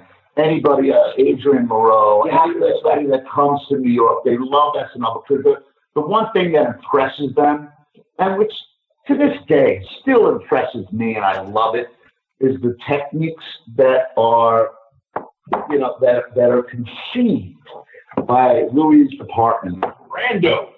It's a brilliant material. Brendan Grether. Yeah, Brendan. Grether. Whatever. Grether. Amazing kid. Recognizing talent. Brilliant. And that's one of the reasons people are like, "Oh, you still work at SNL?" And I'm like, "Yes, I still work at SNL." But no one's going to say we're. I got my own clients now with my own studio and everything, but I keep my Saturdays open, and I feel bad when I miss a Saturday night. Because you know don't have the $83. Yeah, the pay is it's all about It's about me keeping up my ability to stay on top. Right. It's like boiling the machine. Right. Yeah. So it's just impressive work. I had 10 years there, and I feel proud being a member working there and given the ability to work there. No, I'm good. And some of these other guys have worked there. They can work there a day, 2 days, or whatever, and they've experienced it. Is there water? But it's not. We'll grab some water in the there. Okay. Hey, Neil. All right. Yeah, no problem. I want to ask Keith, because since he works on the Tick, what do you make of the rise of superheroes in film and TV, and what's it like to work on a suit for someone? Well, working on a suit, basically my job is his head. I work the neck up. But it's a team of people who work on the whole suit. We've got literally, we call ourselves the Tick Team 6, that put him together each and every day when we put him on. Give a shout out to Zach. Zach was Yep, Zach, our lens tech. Lens tech extraordinaire. Unbelievable guy. Drop a lens in 9 seconds. Putting that together is just amazing. When he walks in the room and it's just Peter, and we start zipping him in, putting him up, putting his head on, putting the gears in, putting his face on, and see him turn into the Tick. And then when that voice comes out of his mouth, it's like you watch part of you walk out there with him. Don't know what else there is to say about that. Just sorry about that, Neil. You just can't open a beer. That's all right. That's all right. So, go ahead. Go on. Yeah, who's going to say something? No. Go ahead. You go ahead. Listen to you. It's your show. Yeah. All right. Well, I was going to last year, we talked about Face Off, and that some of the people were not big fans. And so I'd like to get some opinions on Face Off from our new people on this year. It's a TV show. Okay, we're going to hand that to Tom first. We're going to hand that to Tom. So, your opinion on Face Off, Tom. Hold on. Keep it cool. I like the first one. What's your direct question? Okay. You're asking, Neil, what do professionals think about Face Off? Right. Or is it? No, it's not. It went off. Thank God. Yeah. Okay, my main beef, Neil, with Face Off is it's an unrealistic vision or version of what we do. It's showbiz. Because what it is, it's reality TV, and Face Off. Anthony was on Face Off. He was on season 1, and he did great because Anthony has a personality. He did great. Then I worked with Jason Malati over at SNL. And he was season 3, but he got booted, or 5. But who the hell? I don't know. But he got booted off early because they're not really looking for talent as far as an artist. They're looking for character. Yeah, character. This is a reality TV personality. Yes, they're looking for drama and people. They're not really looking for those that really have a genuine passion for it. But when I first saw Face Off, I was like, oh, wow, great, they're showcasing it. But then it cheapened our industry, and it gave people an unrealistic view of what we do. With time frame, with 9 to 5 was not ability. There's crews coming in at night. Yep. Finishing their pieces. And Josh and I have always said, Josh Terry, you couldn't be it. That we always talked about if you want to see this show, give the same 3 days, run the cameras, and show what we actually do when we get a 72-hour day. That's what it's called scripted reality. Yeah. But we don't want this SNL credit because if they put a camera on SNL for 2 days, that's what it would be. That's the reality. But that's all of coffee and constipation, all of it, and a disaster. And fucking sleeping on the couch. Yeah. Half an hour on the clip, just getting enough sleep to keep going on for 12 hours. You know that. No. You know that. You're there. And that's the show I'm done overnight to build stuff for the bottom line about Face Off is it's inspiring. Sure. For those that are passionate and for those that always got picked on because they were different, because they had action figures and graphic novels. I'm sorry, back in the day, I got beat up because they were dolls and comic books. But I got my ass kicked so they could be called action figures and graphic novels. And I'm pretty sure half the guys in there would agree with that. I never got beat up for my Star Wars toys. That's because you're a youngster. But it's good for inspiration. I got beat up for but it's a falsified inspiration. It's not grounded in reality. Not at all. And especially when producers and young people that want to go into the production business or directing or making movies, they watch a show like that and they go, "Oh, that's all it takes. Oh, that must be cheap." Yeah, no money. No. You want shit in 3 days, you're gonna fucking pay for it. Yeah, well, they don't really pay for it as much. We pay for it. Yeah. Hey, we all come to foam latex in the oven, setting the timer, going to take a nap. And wow, that was a dude everywhere. Taking a nap, getting up, pulling the foam, hoping it came out okay. Right. And if it didn't happen, you rerunning it and putting it back in, taking another short nap, and getting up and doing it all over again. Right. I think that's why we still come out. Okay. That's right. I think what people really want to clarify is that when we talk about Face Off, and I don't think anyone here is disrespecting the artist of Face, anything of that nature. Did we lose? No. Neil, you still there? Yeah. Okay. I thought we lost. Unfortunately, I'm still here. And once more, it kind of reminds you had a previous interview where you talked about that people might have been sort of more or less disrespecting or saying something negative about Face Off. I am. And I think what I really want to kind of clarify, at least from my own point of view, is we talked about that when the artists that were on the show would leave at 5 o'clock, 6 o'clock, you would know better than this, Anthony, that there'd be a second crew that would come in and run all the pieces for them. So you didn't see, and Vinny, you were talking about the people at SNL, that would actually be in it from A to Z. Right. And I think that's where I think a lot of negativity might come from a lot of the people who are professional that would do that would do the A to Z sort of work. Is that they knew that that the people on the show would do A to M, we'll say, and then N to whatever S to Z, well S.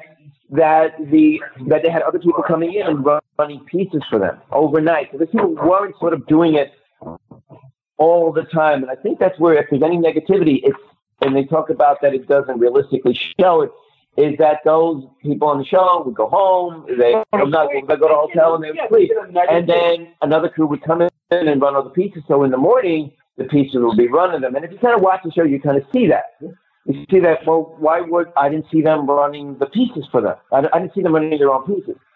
So I think if there's any negativity or any people not feeling the show, I think it really comes from that more than anything. Because everyone knows that there were people that came out of the show that were phenomenal. Yeah. Not Anthony, whatever. No. But the people, there were people that came out that were amazing and they deserved everything they got, the accolades that they deserved.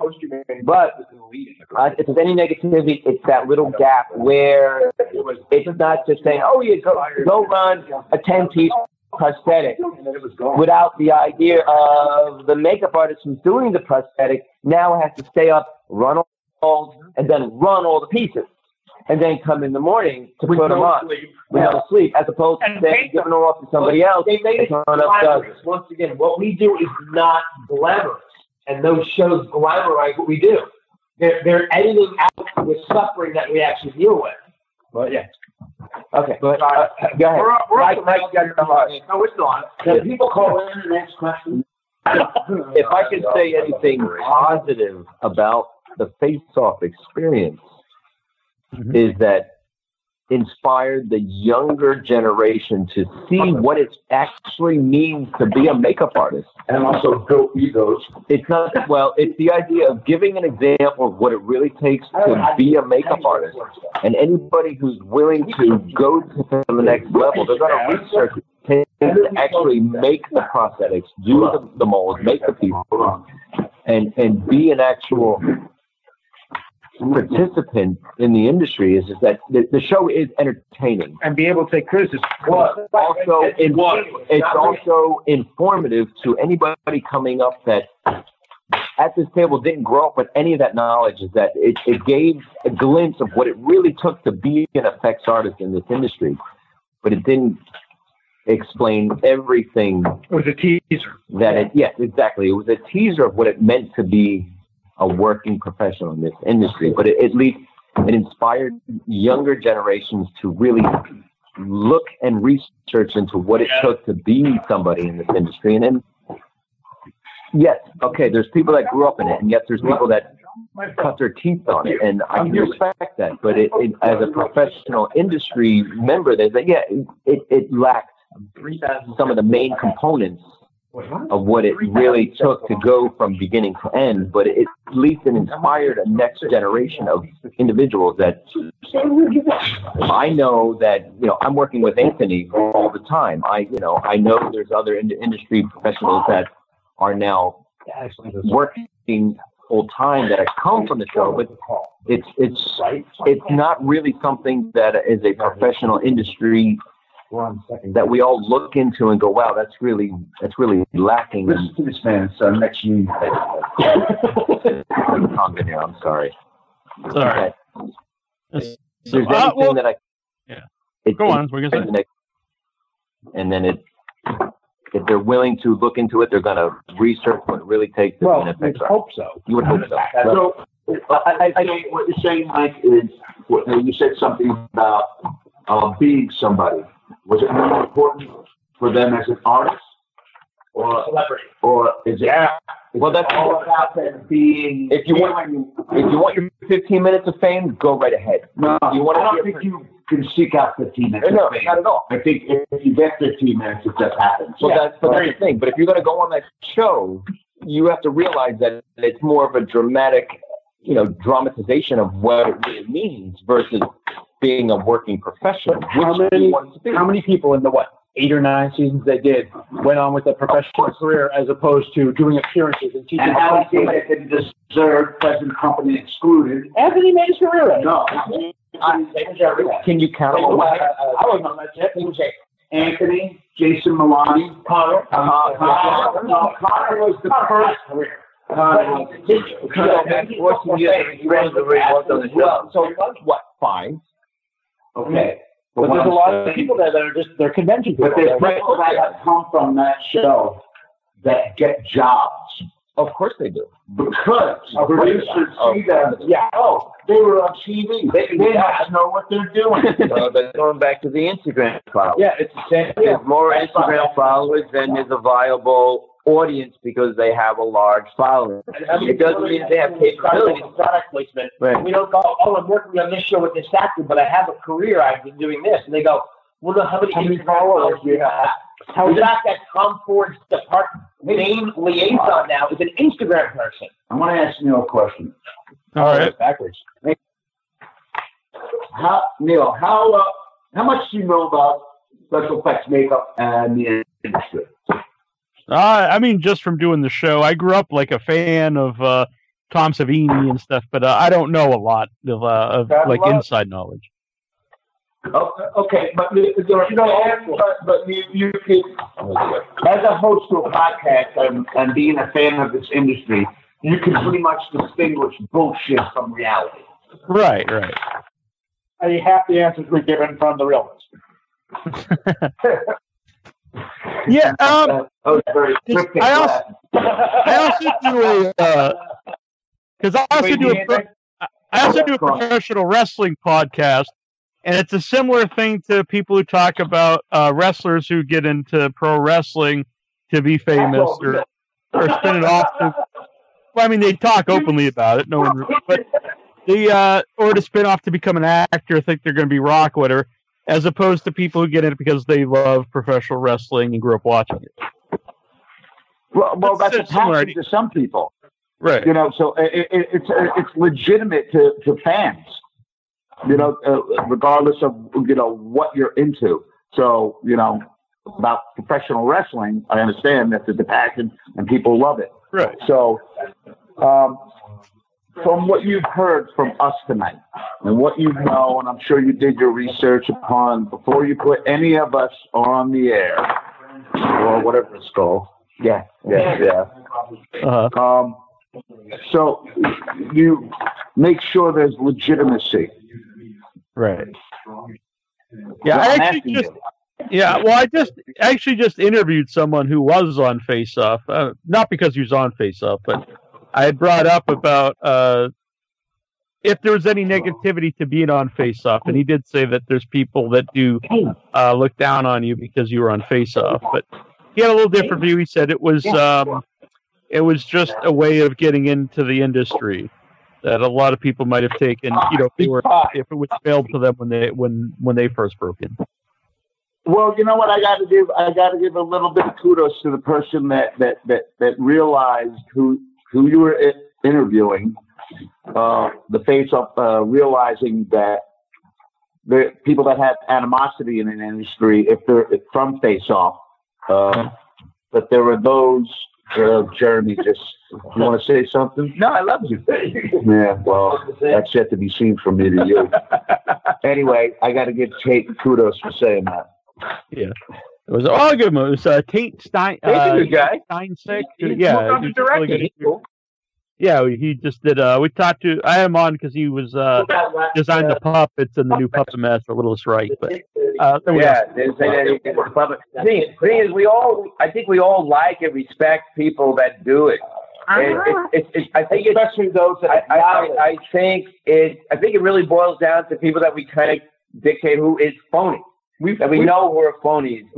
And we don't like really low because we bust. We bust our balls doing this. I mean, we really do. But it really there's no one in here that kind of says that we are waking up at 3:00 in the morning. But there is success and respect, and there is fame. There's a Ricky Gervais line I love where he said, someone interviewed him and they said, "How do you become famous?" He goes, "Well, if you really want to be famous, kill a prostitute." Like, yeah, you can be famous that way, but you're not going to have the respect for what you do. What we do, we don't care about the fame. If there is fame, whatever it is, it's a byproduct of what we do. We care about what we do, and we try to make a good career and have a good reputation. It's being recognized by the last group. It's right. I think the more recent group that's getting into it, they're doing it only for fame. Look at me. And it's not about I'm successful at my job. Mm-hmm. It might be a fun job, but it's still a job. Yeah, it is definitely still a job. There is no glamour in what we do. If we really told people in a career night what we really do, 99% of those people would walk out of the frigging room. I was up at 3 a.m. the other day, running a fucking 9-month pregnancy belly, crying to myself because my silicone wasn't curing. I had to be on set at 8 a.m. Hooray for Hollywood! In the goddamn morning. So let it be written, so let it be done. And l'chaim to all of our Passover friends out there.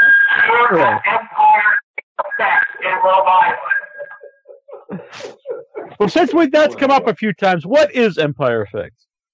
That's the shop. I know, you don't want to do that. We're a Tom Engineers company, and we're just ragging on because that's where we're at that shop. That's who posted us tonight. Last time we were at my place, Monster and my Profit Effect. So, it's like tonight we're at Ireland before they moved out of Van Nuys. Well, I have a question for Craig. Was there a significance to setting this show up tonight on 420?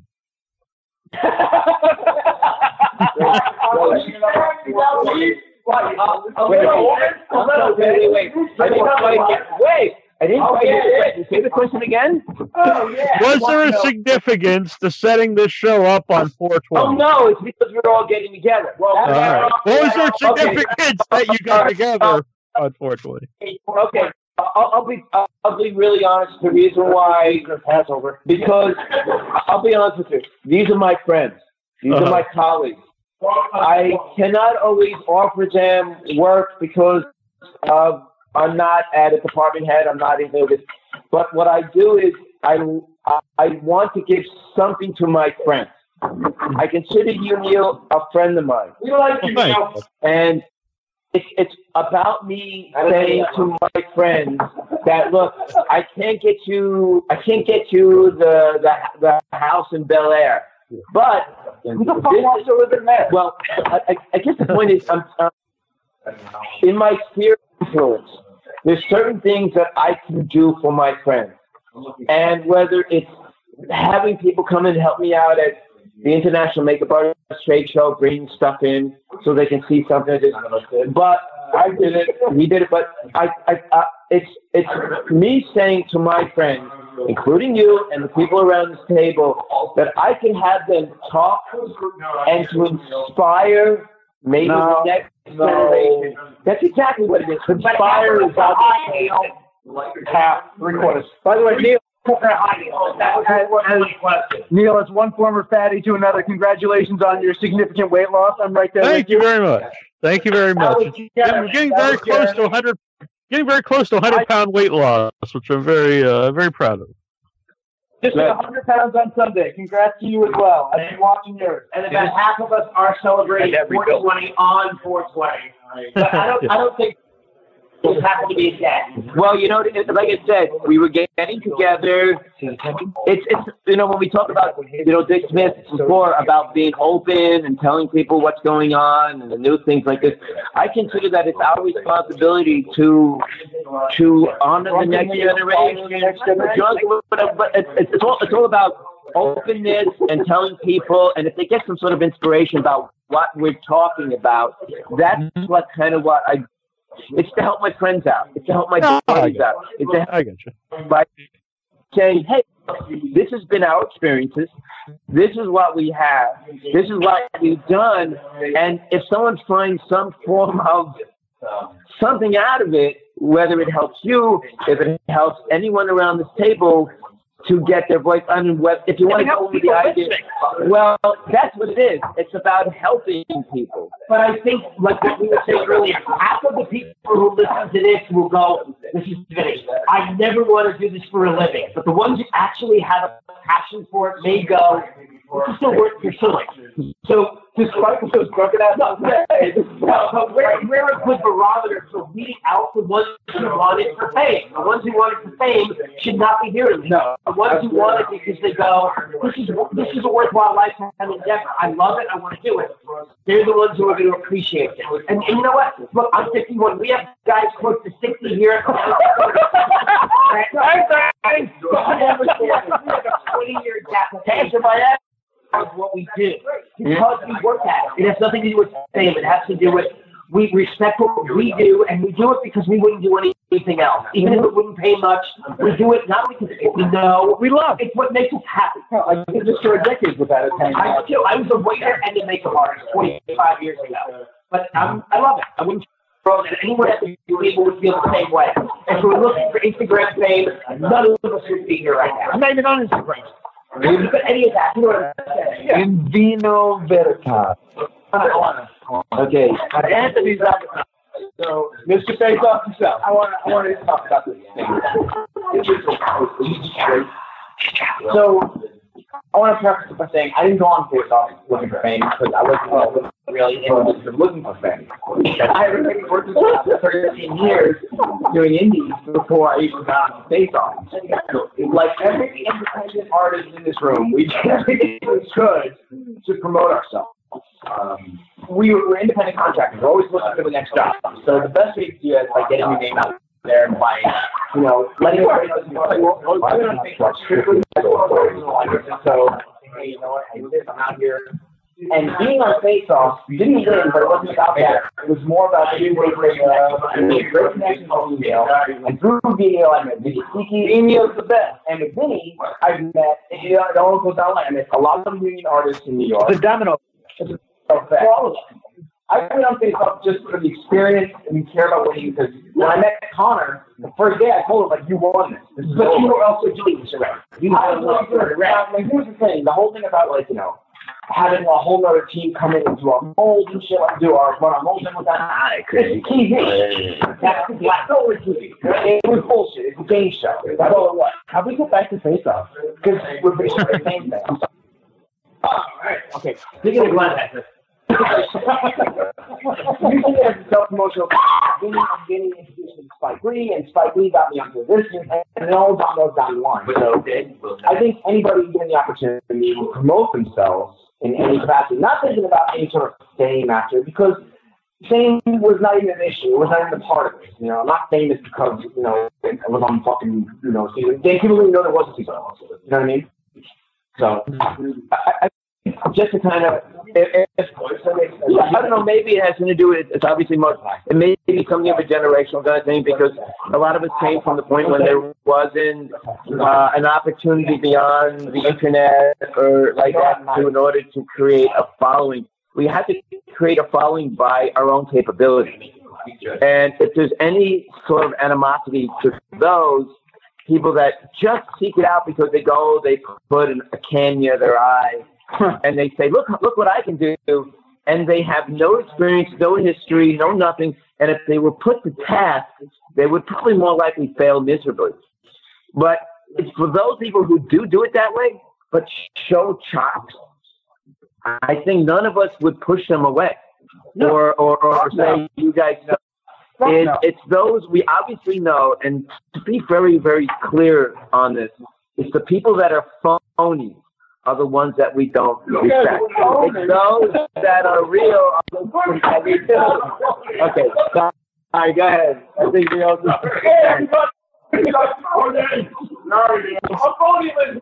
We haven't gotten to Jeremy for a while. Since a lot of stuff Jeremy's done is prosthetic work. I don't think we talked about that last time. For people who aren't people probably know that term, but can you explain what prosthetic work is? Jeremy makes dildo. I can try. I'm a few in there, Neil. I got a prosthetic doctor. I'll be in and out next week. Prosthetic is when you add a rubber or foam latex or silicone or any material to the face to change the features. Right, Tom's right here with the number.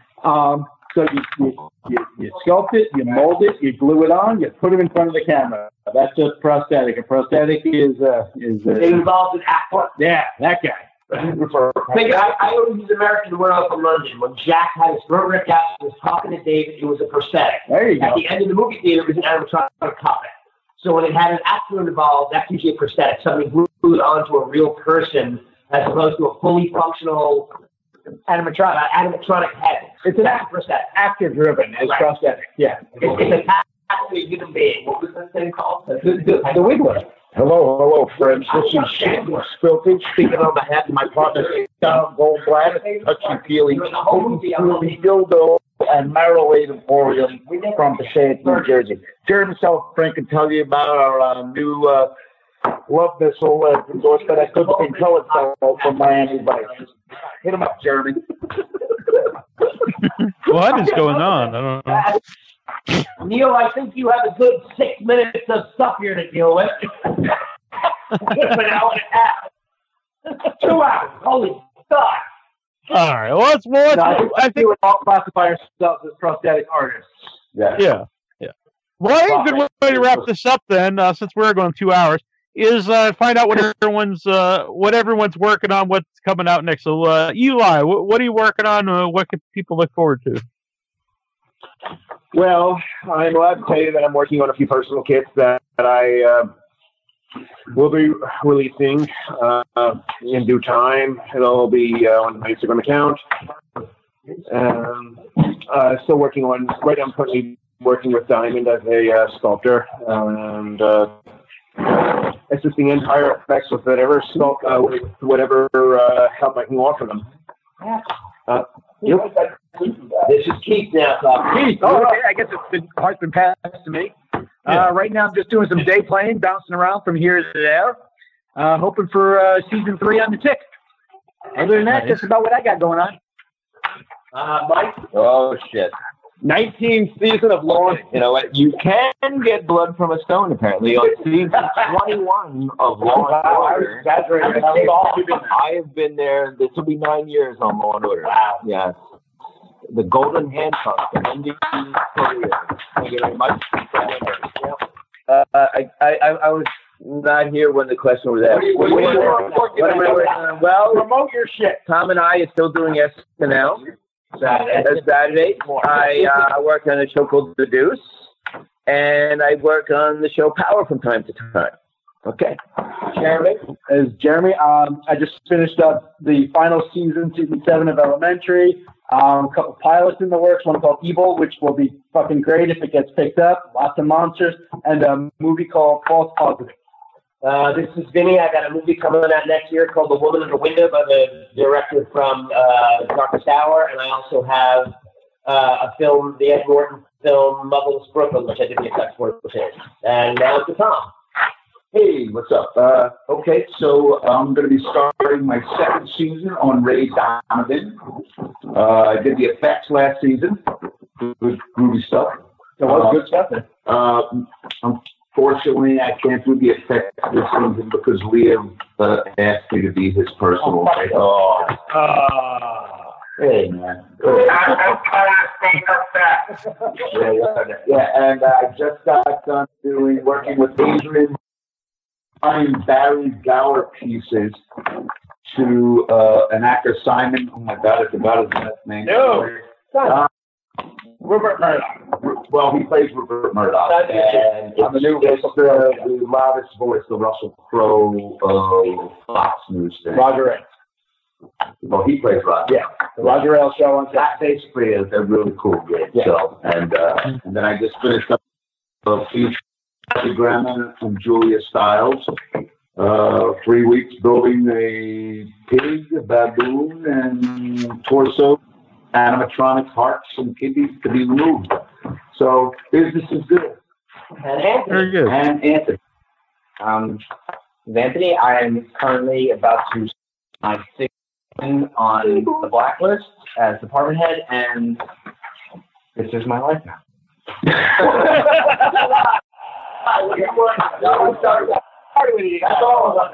That's it. Very good. Well, thanks everyone. I appreciate it, and we'll do it again next year. It'll be our annual. It's always a fucking great time, man. All right, very good. Thanking you again. Thank you so much. Thanks, guys. Hey, good night. Neil. Have a good night. Good night. You as well. Good night, Neil. Have a funny day. Thank you. Good night. Good night.